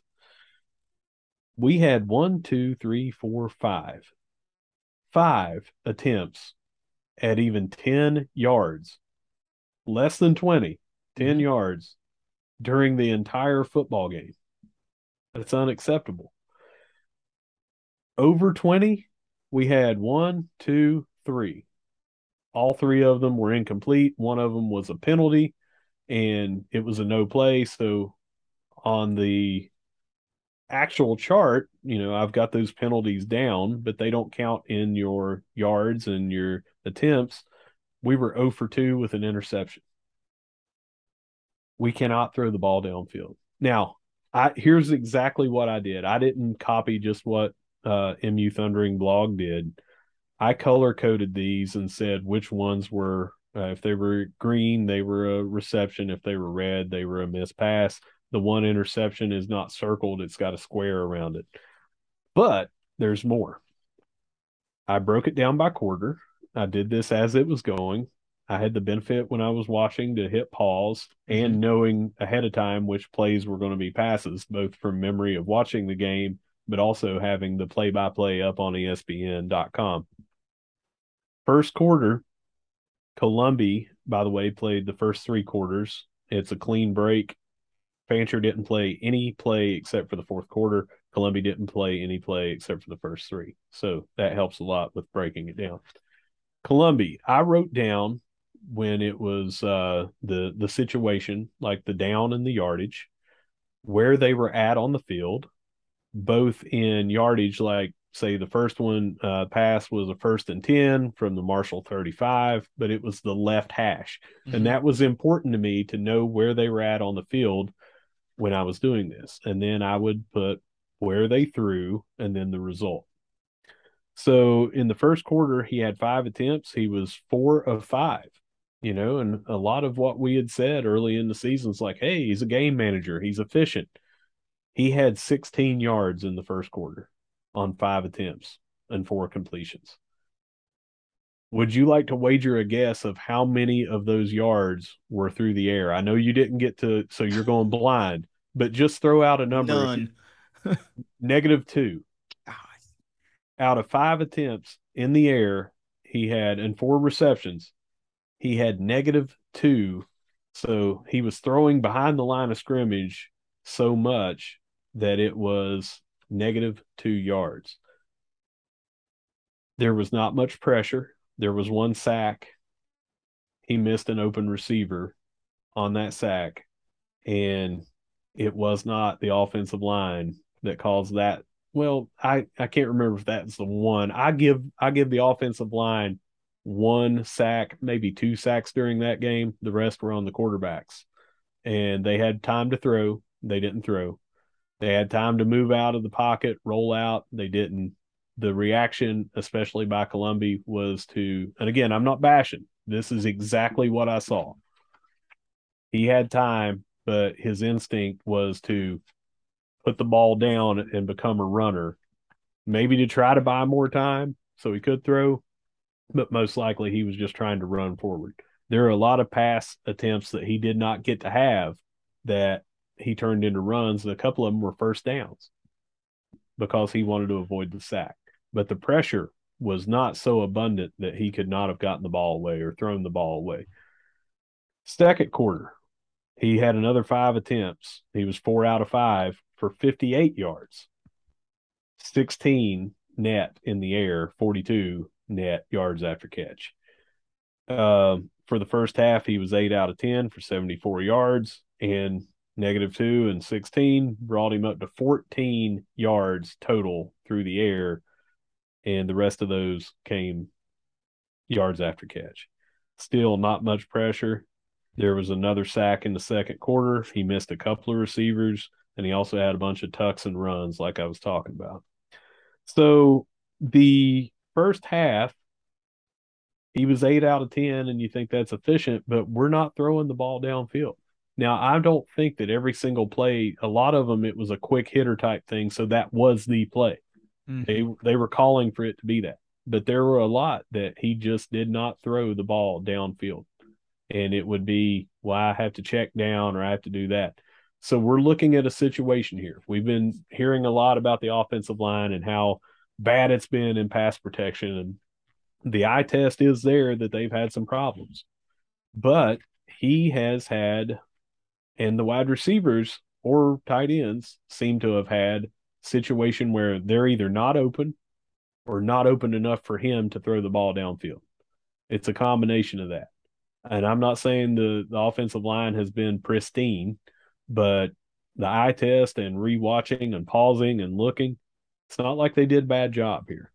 It seems to be that we're not comfortable throwing downfield, and the coaches are calling the plays that they are because they know that. And you know what everyone says about insanity. The definition is to continue doing the same thing over and over and expecting a different result. Well, if they are knowing that we can't throw the ball downfield, they're not calling for it downfield. So they're trying to play into what little bit of strength that we may have at that. Third quarter, this is after the hit at halftime, after the 37-minute rain delay. He comes out, he throws the first one. He was at the 48 of Louisiana. He throws it 33 yards in the air into double coverage for an interception. The next time he's on the Marshall's 39, 2-yard pass. It was underthrown to Laburn, and or Laburn didn't turn around in time, but still, quarterback, if that was a timing play, it looked like it was bad timing. Then he had a jet sweep. It's not even really a pass, but again, it counts as one. So in the third quarter, he only had 3 throws, 2 traditional throws, both incomplete, and then a jet sweep. And by the way, that jet sweep went for a 3-yard loss. So he had 1 for 3, negative 3 yards, and an interception in the third quarter. When they scored 4 times in a row, we could not do anything with the ball. Now, not all their scores were in that third quarter. They had that 1 touchdown in the fourth, but they scored a touchdown and 2 field goals in 3 straight drives where we're throwing negative 3 yards and an interception. They were open all the time. There were times where you say, well, and again, this is hindsight, and I'm not a quarterback, but you say, well, he's right open right there. You know, we had set up one in particular, a tight end screen for Devin Miller, and we had him and another person open, and it ended up being either a sack or he ran for a couple of yards. But again, not throwing. It seems to be, and I could be wrong, but it seems to be that the mindset is it would be better to go 8 for 10 than to go 6 for 10, but throw it into situations where it's unlikely that you get the reception. I would much rather see us attacking more downfield. It seems there's either a lack of desire or a lack of talent to do so. I don't want to beat up on him, but he's not the guy in this offense.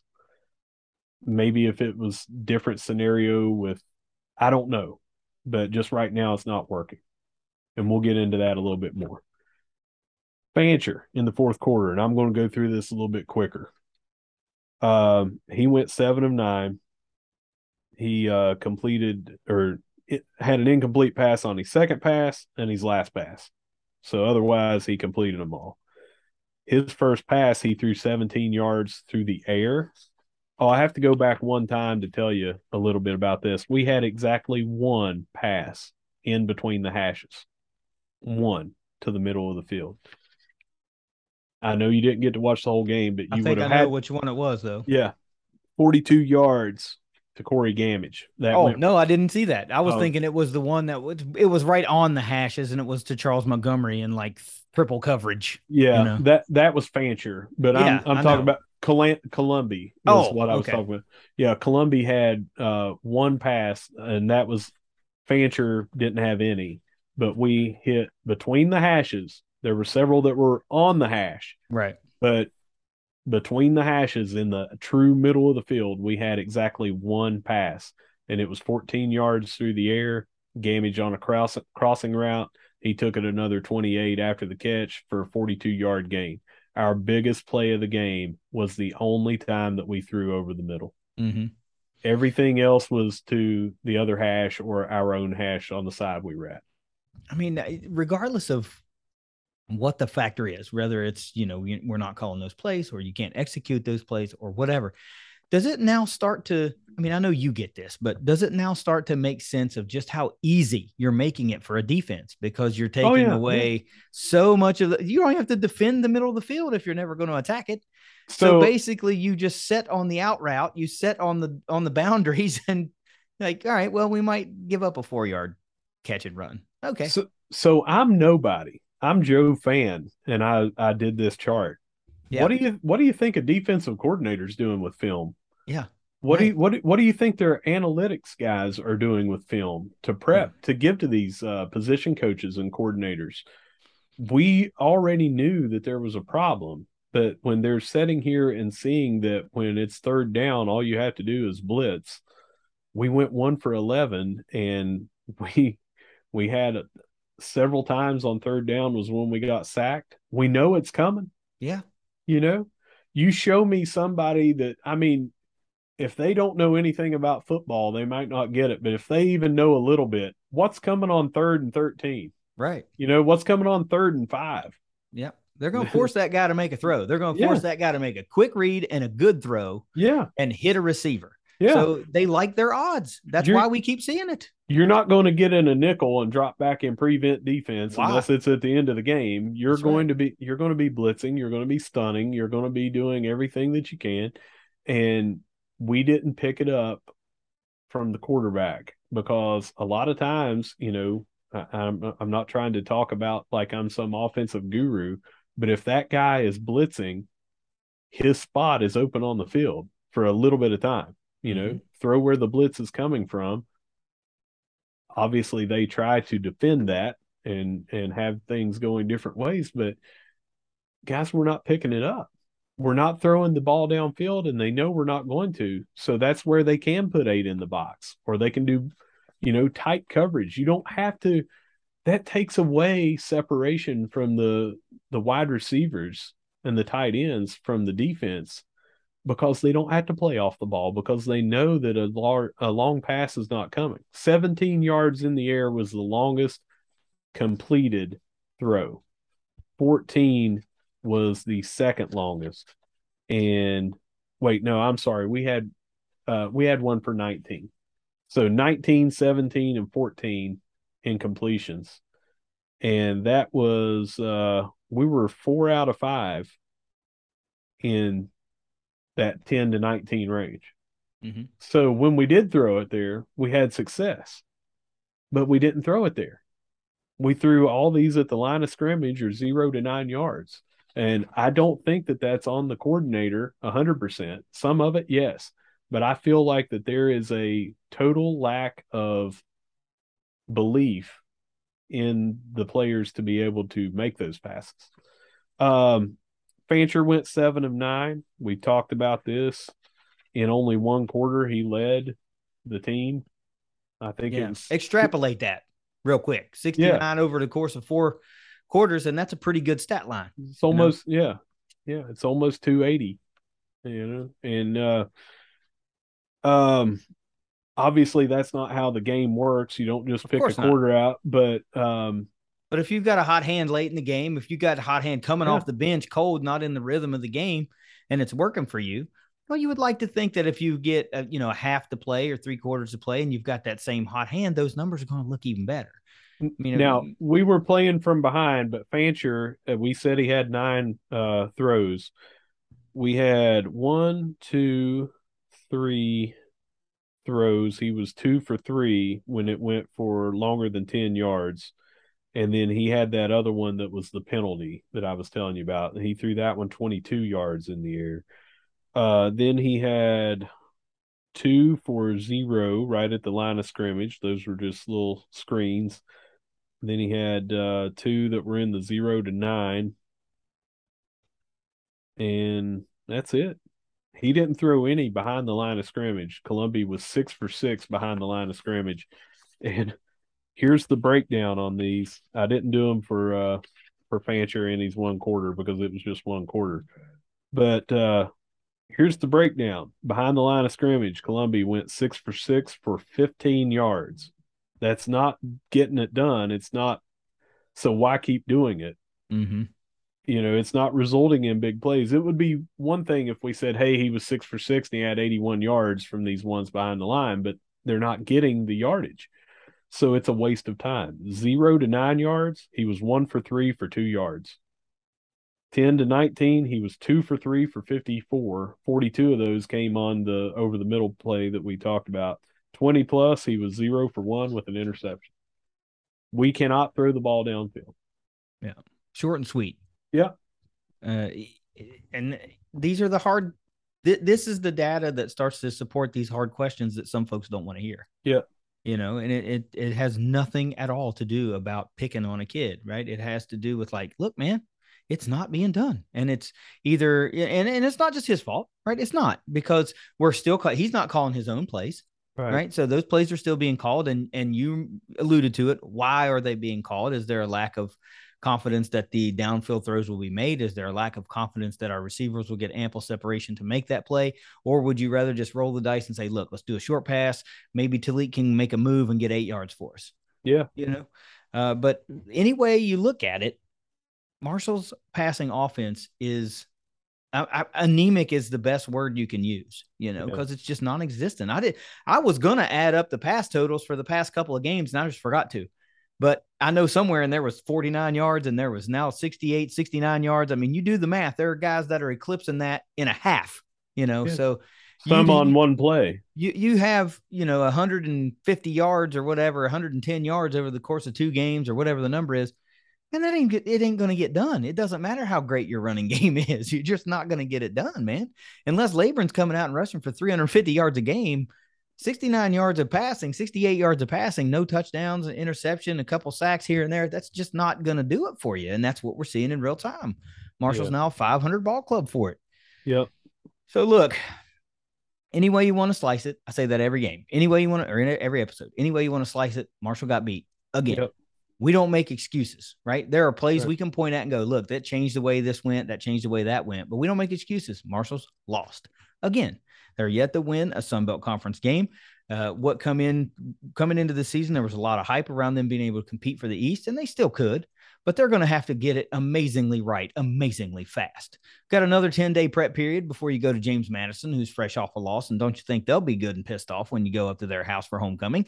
So I fully intend to get their A game in a revenge game, just being ranked for 1 week and now dropping out of the top 25, I'm sure. So you're not going to get any free passes there. So you better be ready, or you're just going to be now a below 500 team.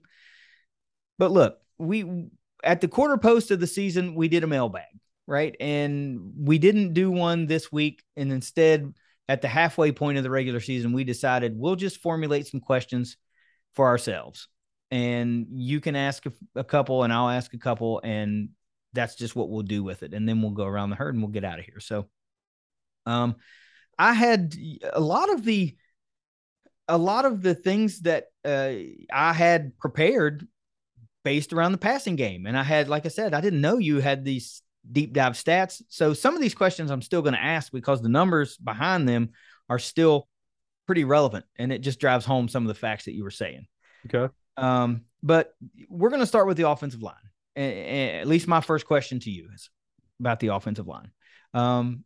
You've provided some credence as to why things are starting to appear the way they are, but I still think now that there is a little bit of a hangover. Let's call it a hangover, because or a difference in philosophy from former offensive line coach to the current offensive line coach. And the play just has not been the same. Even though the guys under center are the same, the running backs still having the same marked success. It's just not the look, the cohesion is not the same. So do you attribute a fair amount of that loss of the cohesion of that unit now several weeks removed from Eddie Morrissey's departure? Do you attribute that to some of the deterioration of this offensive line? Some, yes. I don't think that it's well, one, let me say right off the bat, we've talked about this in the DJ Hunter episode that Mm-hmm. we had with the mailbag. Right. For everyone, and please don't include me in a petition to have Bill Legg fired. One, I don't think that that's how those work. Uh, I know that's not how this work. but two, it's not like I think there's some revisionist history about his ability as an offensive line coach, and we've covered that in previous episodes. The guy has been a part of some prolific things. It's not like we had this amazing run and gun offense putting up as many yards as we want, and then all of a sudden it fell apart, and we've been getting 40 yards through the air because Bill Legg's our offensive line coach now.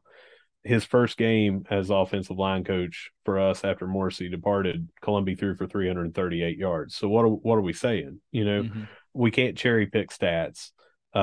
We had horrible time down at Troy, and we had a horrible time in this past game here. We have not had a good passing game, including and I mean longer, deeper throws, including at Notre Dame. We lucked out on two shorter throws that had a lot of yards after catch at Bowling Green that padded those stats. Yeah. And that was the first two touchdowns. One was 77 and one was 58, Yeah, maybe. it I was like mean, 130 yards passing yeah. on two So, passes. so we've had this problem, and the offensive line has had some problems all year. I don't think that they had a single problem against Norfolk State, but it's Norfolk State. Right. I think that there was a little bit of a problem while Morrissey was still here at Notre Dame. But again, I liked the matchup and I liked the game plan that we had. That's why I picked us to win, you know. Um, Well, of course, also account that the defense played absolutely lights out in that yeah, game. So if they don't play lights out, maybe some of those problems are a little bit more apparent. But the reason I asked that question is now we're further into the season, right? And you would like to think even some of the differences in philosophy will have begun to evaporated, and you don't have to relearn how to run block. You don't relearn how to pass block. You're a Division I offensive lineman, right? And some of these problems have continued. So it's worth asking. It's not a setup question. It's just one that I wanted an observation for. yeah. But no, I think that there's a little bit of problem, but it's not the problem. Um, I just think that no matter what, losing your position coach um in the middle of a season like that, there's going to be a shakeup. Yeah. There's going to be a bit of hey, what's going to happen next? What are we going to do here? I mean, there's got to be something like that. So, man, if I had to give it a percentage, I'd say 33% that it's affected this. Mm-hmm. And is that significant? Yeah. But I think that it's it was apparent to me that it wasn't an offensive line problem that we threw horribly in this last game. It was a combination of they're playing bump and run on the receivers because they know they don't have to respect the long pass. The play calling is going there because they don't have confidence in throwing the long pass, and the quarterback is not going to throw the long pass. Everything shakes out to be, hey, but when you got 3 seconds to throw, you need to throw. You Right. can't be getting sacked on 4 and 5 second after you're already in shotgun. You got 3 seconds to throw. Not the offensive line 100%, like everyone's thinking online. No, I'm not saying that. I know you're I was not. kind of looking for a percentage, just like you just gave me, of Yeah. what you think is the affection, the number, the percentage that affects the circumstance we find ourselves in currently. Yeah. All right. So, my question for you is what do you think is the problem with the offense or the entire team in general? Well, there's no problem with the entire team. Okay. I think we've identified the two biggest problems. The biggest problem to me for the defense is that the offense isn't playing continual complementary football to give them ample opportunity to make the plays that they're already making so that they have a greater impact on the game. If Marshall's playing in games to where they're playing with the lead or they're not playing constantly from behind, even tied, then the plays that this defense is making get amplified a little bit, and they go a little bit further into helping the offense. If you know that you're going to get the ball back for your offense and be able to sit over on the sidelines and rest because they're going to go on a 5-minute sustained drive, 6-minute sustained drive, then it helps, right? It obviously helps. And the defense is playing so fast and so effective in spite of a lot of that I just don't see any problem there. There's always going to be penalties on defense. There's always going to be plays that slip through your fingers, and there's going to be missed tackles. So I don't see a problem there. I think the biggest problem with this team is on the offensive side of the ball, and it's the sheer inability to effectively pass and consistently pass and find those voids in the defense and just make it happen. It seems like everybody we play that is has somewhat of a passing game can do that, but we cannot. And that to me is the biggest glaring problem on the team. Yeah. If you can pass the ball down the field, if you can account for mismatches in the receiving game, utilizing the tight ends, it just makes it easier for Labron to get big runs. It makes it easier for him to move the chains for you. It's less abuse that he's taking on his body. So you would like to think that his sustainability for a season goes up. So that's the biggest problem. That's without a doubt the biggest problem is the Marshall ineffective anemic pass game. All right. Number two. I was about to read something else. Number two. So what is the quickest fix for this Marshall passing game? Let me give you some rankings, national rankings, right? Individual national rankings. Henry Colombi QB1 for the majority lion's share of the season. All QB1 for all of it. Let's just say he's played the most. I didn't mean to say QB1 because he started every game. Ranks currently 105th in the country in passing with 943 yards. His 6 touchdowns through the air are good for 96th in the country. His 4 interceptions are tied for 56, and his 24.6 QBR is tied for 123rd in the country. Or not tied for, it just is 123rd. Cam Fancher is 173rd in the country with just 190 passing yards, and his 1 pass touchdown through the air is 169th. The team averages a 188.8 passing yards per game and has been sacked 24 times through 6 games, which is of course 6 per game. 20 of those 4 per game. That's what I meant, 4 per game, which has happened. 20 of those have happened to Henry Colombi. 4 have happened to Cam Fancher. Our leading receiver, Corey Gamage, 23 catches, leads the team, is good for 182nd in the country in receptions. He's our number 1 receiver. 254 yards also leads the team, is good for 263rd in the country. And his 3 receiving touchdowns rank him 107th in the country. He does have a long of 51 yards, which you alluded to earlier against Bowling Green. It's just tied for the 216th longest reception in the country. Flat out, we can't get it done through the air. Are those stats bad? Well, I mean, I don't know because, they're not great. I'll tell you that. So what is the quickest fix for the passing game? Is it to reassign play calling duties? Is it to switch it up here? Is it to try something else there? What is the single quickest fix for the passing game in your eyes? Well, let me tell you first that after having said all of that, Henry Colombi in rankings is still 3rd nationally in completion percentage. True. A lot of that came from that 92.6% or whatever it is when you're 24 out of 26 in that first game. That doesn't change. I was expecting that to be thrown in there, but that doesn't change my answer whatsoever. I just want to be clear that throwing for 3rd best completion percentage in the country doesn't cut it when you're only throwing for 5 yards per attempt. On average, or whatever it is now. I know that it was 7 something coming into that game, and I know it went downhill pretty good. The quickest thing is change quarterbacks. You put Fancher in, and you let him run with it, and you put somebody else in as the backup. Maybe Columbia, maybe somebody else. I don't know to that degree, but moving forward, Fancher has to be the starter, in my opinion. He's more elusive. He's he's thrown for less, but he's got 4 sacks against while Columbia has 20.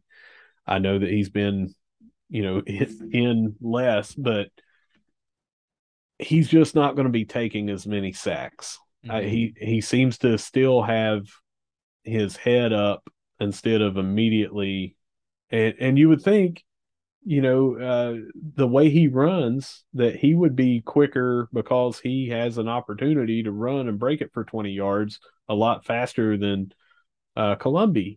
You would think that his instinct would be to tuck and run, but it doesn't seem to be. He seems to be, well, let's look and see. Let's see where I can throw it to. Where's my progressions going? I'm not saying that he's the second coming and that all of a sudden we're going to have 500 yards passing a game. He's going to be like Byron and sit back there and pick defenses apart. I still don't think we're going to have this amazing turnaround on the passing game instantly, but that is my number one quickest fix is put him in because we at least won't be throwing 6 times behind the line of scrimmage in 3 quarters for 15 yards, and we won't be immediately tucking and running or tucking and taking a sack instead of just getting out of the pocket and throwing the ball away. Mm-hmm. You know, I mean, it seems counterproductive to me to try to be leading the nation in completion percentage when you're in the hundredth and whatever in every single other stat. Yeah. And Yeah. that's my answer. It's not pretty, but that's an answer. Well, yeah, it is. So my question is very, very similar. Who is your starting quarterback moving forward? And I say this, I say my starting quarterback for James Madison, at least James Madison, is Cam Fancher Mm-hmm. because the season is now half over. And this is not like a knee jerk reaction to where we've seen one bad game and we're ready to pull the plug, right? It's not that at all. It's been, several weeks of subpar play. And in particularly, it's been ineffective play against conference opponents. That's the ones you got to have. I mean, it's one thing to go out and light up Norfolk State in a game that doesn't really matter. It's a home opener, and you're basically putting on a dress rehearsal for the home crowd to get fired up because the football season started. And I'm never going to take away the game at Notre Dame because for history, forever, Henry Columbia will have won the game against Notre Dame. That he's starting quarterback when that happened. That's his game. But you got uh you were totally ineffective against Troy and seemingly ineffective based on those stats and a game that I can't fully, I trust what you're saying, but I have to trust it because I didn't get to watch it, right? Yeah. But I still trust it, what you're saying. And that's against a conference opponent too, 68 yards of passing. So 117 yards against 2 conference opponents, that you can't do that. You can't do that. Scoop and a score allowed against Troy, interception against Louisiana. I mean, these are the games you have to have. I really don't care, honestly, if you can go out and whoop the snot out of Gardner Webb. It's nice to get a win, but what does that do for you in the conference standings? What does that do for you in the trying to be bowl eligible? Plus, on top of that, Cam's play, if you'll remember, going back to the spring ball coming into the season, it was right down to the wire. Columbia or Fancher. They're so close. We have to make a call. And the coaching staff decided to go with Henry Columbia because he's an upperclassman. He's been there and done that and thought that the senior leadership would give him a little bit of an extra edge. He'd been in all these situations before. And so you give the man the nod, right? Well, if Cam was right there at week 1, going into week 1, and we've just seen lackluster play kind of every week since Notre Dame, and Cam has come in and provided sparks then why not give him an opportunity, just like what we saw with Louisiana? Granted, this is by way of injury, but Woolridge comes in and has his first start and plays great because he knows he's the guy from the get-go. Yeah. So let's see if Cam has that same opportunity and can do that same kind of thing, and knowing, hey, I'm going to get week one. I'm going to get not week one, uh, first string reps all week long. I'm going to prepare. I'm the guy. This is my show. I'm going to do this. We'll see how that translates for him if he's named the starter and gets to play against James Madison. So for me, moving forward now, um, Cam Fancher's my guy. And in a few weeks, if we want to revisit this question, not necessarily this way, but if Marshall happens to drop another couple of games and it cannot be bowl eligible, ask me that question again, and maybe we'll see what we should do for the remainder of the season, because we know Columbia's a 1 year guy. Like, he's here and gone. So do you say, all right, well, it's over for 2022. It's time to start planning and seeing who's going to be able to separate themselves for Yeah. 2023. So we'll talk about that maybe in a few weeks. Let's hope that we Sure. don't have to talk about it. Let's hope Yeah. that Marshall goes on a big run. But Cam Fancher's my starting quarterback for James Madison if I'm making the call. All right. Interesting that you brought one of these things up, because it's the question I have for you next. Do you see this team being bowl eligible this year? I don't know, man. I don't know. If we're playing the way we're playing now, if that continues, no. No. How can you? You haven't beaten anyone outside of two FCS teams and Notre Dame, you know? Uh, Well, and for those that don't know, I know that you know, mhm. but you have to have 6 wins um, to be bowl eligible. And you play 12, so that's usually 6-6. However, only one FCS win counts. So you either have to go 7-5, or if you happen to lose to an FCS team, it's the same 6-6, but Right. you have to have 5 FBS wins and 6 overall wins. We've already beaten the FCS teams twice.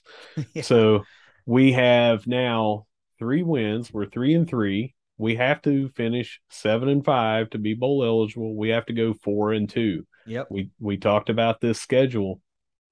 Let's look at it. I mean, The wins are going to start getting really, really tough. I mean, James Madison is a monstrous team. We didn't think they would be this good in the preseason. And now here they are. They were a top 25 team just this past weekend, and they're going to be angry. It's their homecoming. I don't know that Marshall is going to be able to go up there and weather that storm and slow them down. They're going to want to prove that Marshall, for whatever we are categorizing ourselves as, a lot of the other Sun Belt teams are looking at us as one of those teams that, like, look, if we can beat Marshall, then we can prove we belong here. Whatever that means, right? Because we're this, I don't know. We're a name team. We're a good brand. Like, people know Marshall, I guess, but it seems like it's one of those type things. And I'm not trying to pat us on the back. It's just like, for some reason, people are like, we're better. We're better than Marshall. If we could beat them, then that means something. It's cool. I'm glad it's that way. So then you look at App State at the Joan. They're struggling too. So who knows what they'll look like? That might be a good, excellent way to get a win on 75 week. You can throw those games kind of out the window most of the time because it's 75 week. Who knows what the herd's going to look like? They could be struggling like crazy and then come in and play like a Super Bowl caliber team. It's just 75 week. You got Coastal at home for homecoming, fresh off the heel. And granted, it'll be a few weeks from now, but fresh off the heels of their undefeated season getting ground to a halt. They still have a great quarterback, and anytime you've got a great quarterback, you've got a chance to win. That's yeah. just the way it is.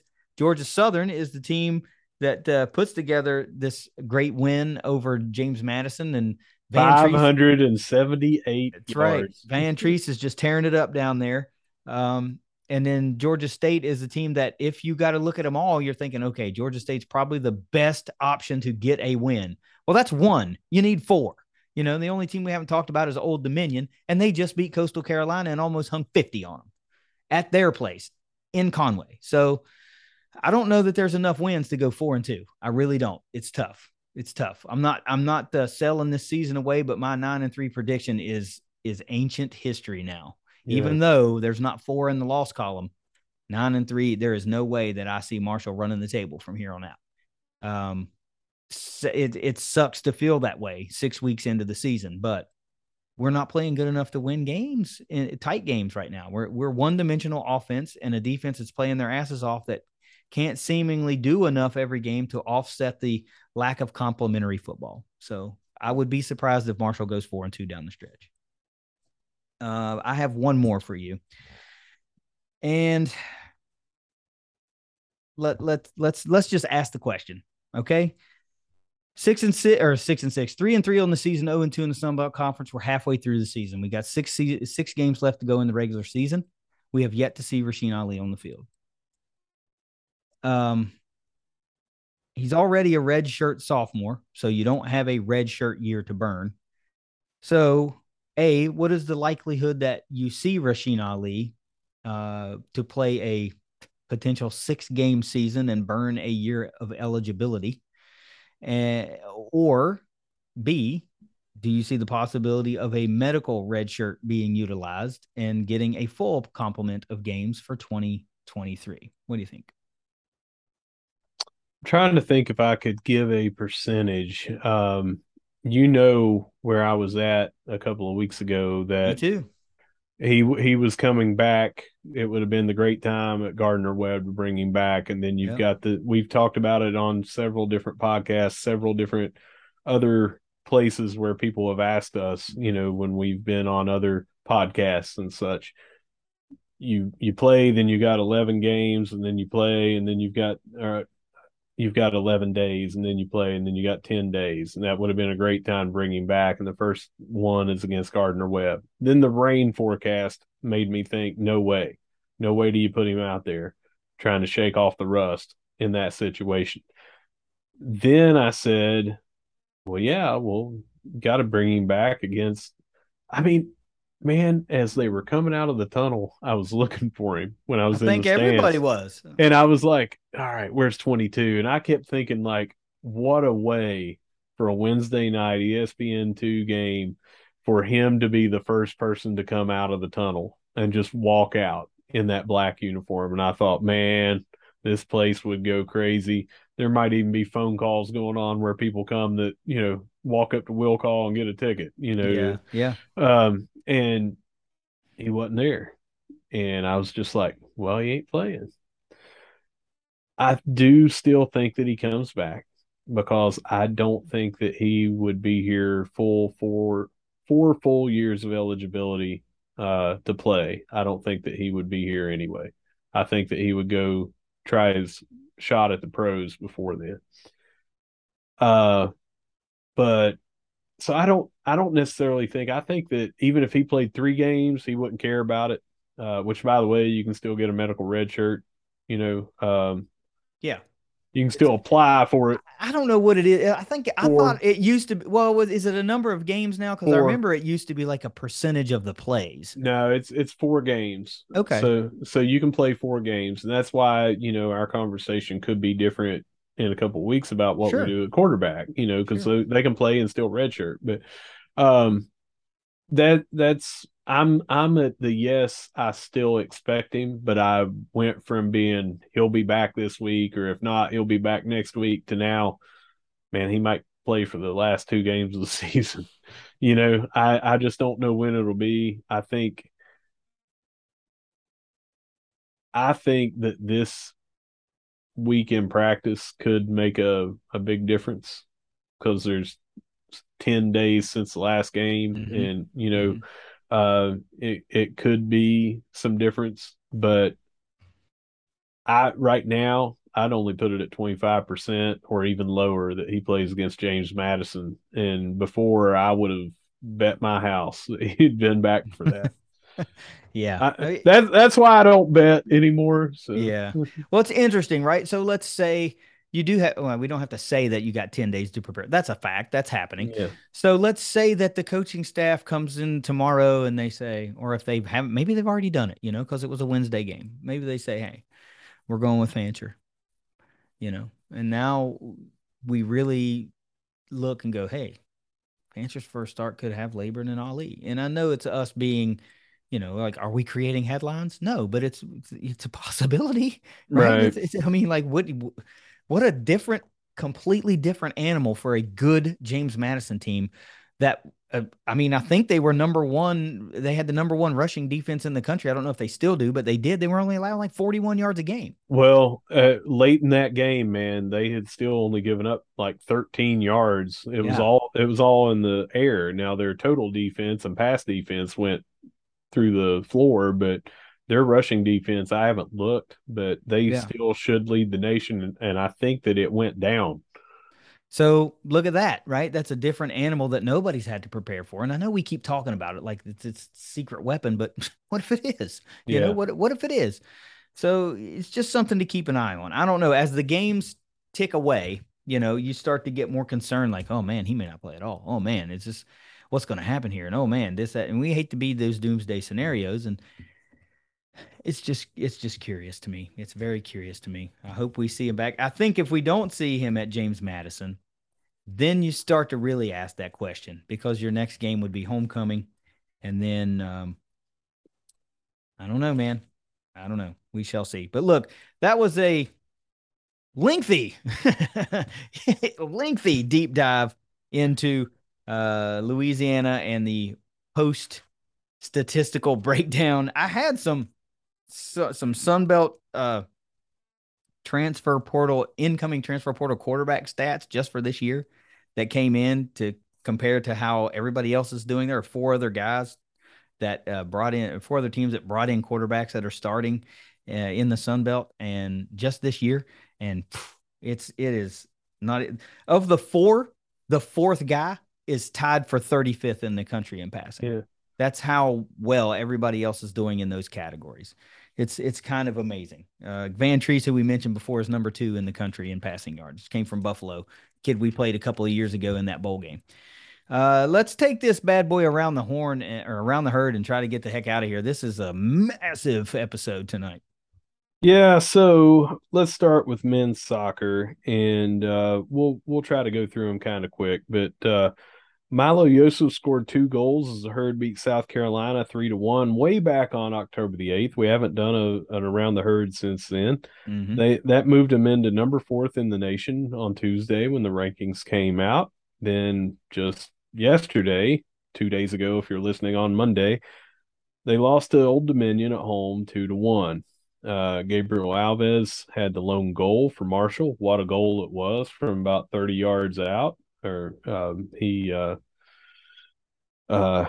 kicked a screamer that Jake Griffin had a great call on that I tagged him on social media. But that drops him to 7-2-2 overall and 2-1-2 in the conference. So bummer of a weekend for that. Yeah. Hell They of a good way play. to be a monarch, though. How about the Jiminy Yeah, Christmas? They I beat know, Coastal and man. then beat the Herd. Freaking Old Dominion. What the hell? They play Wednesday at Georgia State, and that's at 7 p.m. Cool. Women's soccer, they lost 2-0 to Georgia Southern on 10-6 at home. Lost 1-0 at Georgia State on 10-9. So continuing the problems. And then I don't know if you know this or not, but James Madison came in and they had not allowed a goal in 600 minutes. Jeez. And I mean, they're just killing everybody. Yeah. And then we drew them 1-1. Kay Gonzalez got a goal, and that was a draw. And I mean, going out of didn't score the 2 previous games, and then you score on JMU. So some at least some uplifting news for that program, man. They've been struggling a bit to seems like just a play here or there or whatever could drastically change their season. But now they are 2-8-4 overall, 1-4-2 in the Sun Belt. And then they travel to Coastal on October the 20th. Swimming and diving, Marshall finished second overall at the West Virginia games. That was all West Virginia colleges and universities, and that was up at Morgantown. And that was on 10-14 and 10-15. Amongst the finishes, the Herd had 6 different top 3 performances. Paige Banton was second in the 200-meter breaststroke. Jenna Bopp was nearly a photo finish tie with her to place third. Easter, we no longer have on Herd Zone to Yeah. hear them say, so I'm going to say Laban, Easter Laban. Please reach out to us and let us know how bad I botched that. Um, she was second in the 500-meter freestyle. Madeline Hart was third in the 100-meter butterfly. And the trio of Hart, Clava Katayama, and Claire Kinney came in second in the 200-meter freestyle relay. And last but not least, Kaylee Payne came in third in the 1 meter diving competition. But second overall, man, pretty Yeah. good start to the That's year. that's pretty good start to the year. Their next So, meet, their next meet won't be until November. So oh, okay. Is that it on your portion? I have one more, Okay. and it's just that tennis, the women's ITA Atlantic Regional is 10-20 and 10-21 at Virginia Tech. Cool. I've got golf, volleyball, and cross country here to round out around the herd. Men's golf there was a tournament. I had it, I wrote it down, but there was no results for it on Herd Zone. So I couldn't tell you how they did. So I just skipped ahead to what's coming up. Men's golf's got the Dayton Flyer Invitational on October 17th and 18th in Dayton, Ohio. It's the final tournament of the fall season. They'll pick back up again in February. And then women's golf will be playing in the Pirate Collegiate Classic at East Carolina University on oh, that's what it was. The Pirate Collegiate Classic had no results. That was on 10-10 and 10-11. Their next women's golf tournament is the Charlotte Invitational down in Charlotte, North Carolina on October 24th and 25th. That is their final tournament of the fall, and they too will pick back up in February. The volleyball team has hit the struggle bus lately a little bit. They're 7-13 on the season, just 1-7 in Sun Belt Conference play, and they've lost 4 straight games. They lost to Troy 3-1 on 10-6 and 3-0 on, or I'm sorry, yeah, 3-0 on 10-7. Then Georgia Southern 3-0 on 10-14 and 3-0 on 10-15. Next, the women's volleyball team has Appalachian State on October 21st and 22nd down in Boone. You can catch that on ESPN Plus. And the cross country team. Women finished third out of 13 total teams. The men 4 out of 9 total teams at the Falcon Invitational in Bowling Green, Ohio on October 14th. Next up for the cross country team, it's man. It's the Sun Belt Championships on October 29th in Foley, Alabama. That's it for Around the Herd this week.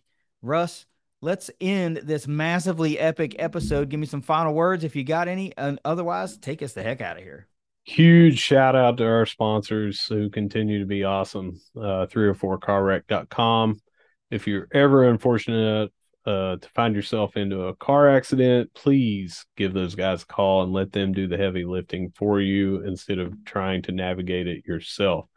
Insurance adjusters are paid to lowball you, and these guys are trained to get you what you deserve, what you're entitled to. So please give them a call. Also, Ignite Link always takes care of us, helps us out with 5 things every herd fan needs to know this week, but also the tailgates ThunderCast Live that we do each and every week. Yep. I'd like to say special thanks to Jed Horton for stepping in for me this week at ThunderCast Live. I could not take part in any of the festivities because of my work schedule. So thanks, Jed, for being KD for the week. Also, big shout out to Boyd Cat and Russ Livingood for sponsoring the tailgate. We appreciate that. I'm glad it was an awesome turnout. It's nice to know that, like I said, more and more fans are coming over and feeling welcomed to drop by the ThunderCast tailgate. You should. That's what we're there for, to hang out and provide a cool spot for herd fans to talk and, mix it up a little bit with each other, get to know one another and talk about how great we are in the process. Right. Yep. Russ, it was a tiring week. It was a busy week. Let's see. We'll come back here in a few days or so, and we'll give everybody that James Madison preview. So until then, take us out of here. Yeah. So just like every week, whether you see us at the Cam, whether you see us at Joan in the rain, whether you see us at ThunderCast Live in the rain, which seems like they're all going to be now, no matter where you see us, we're going to be saying, go herd. Go herd. It's the ThunderCast. We'll see you in a couple days. Later.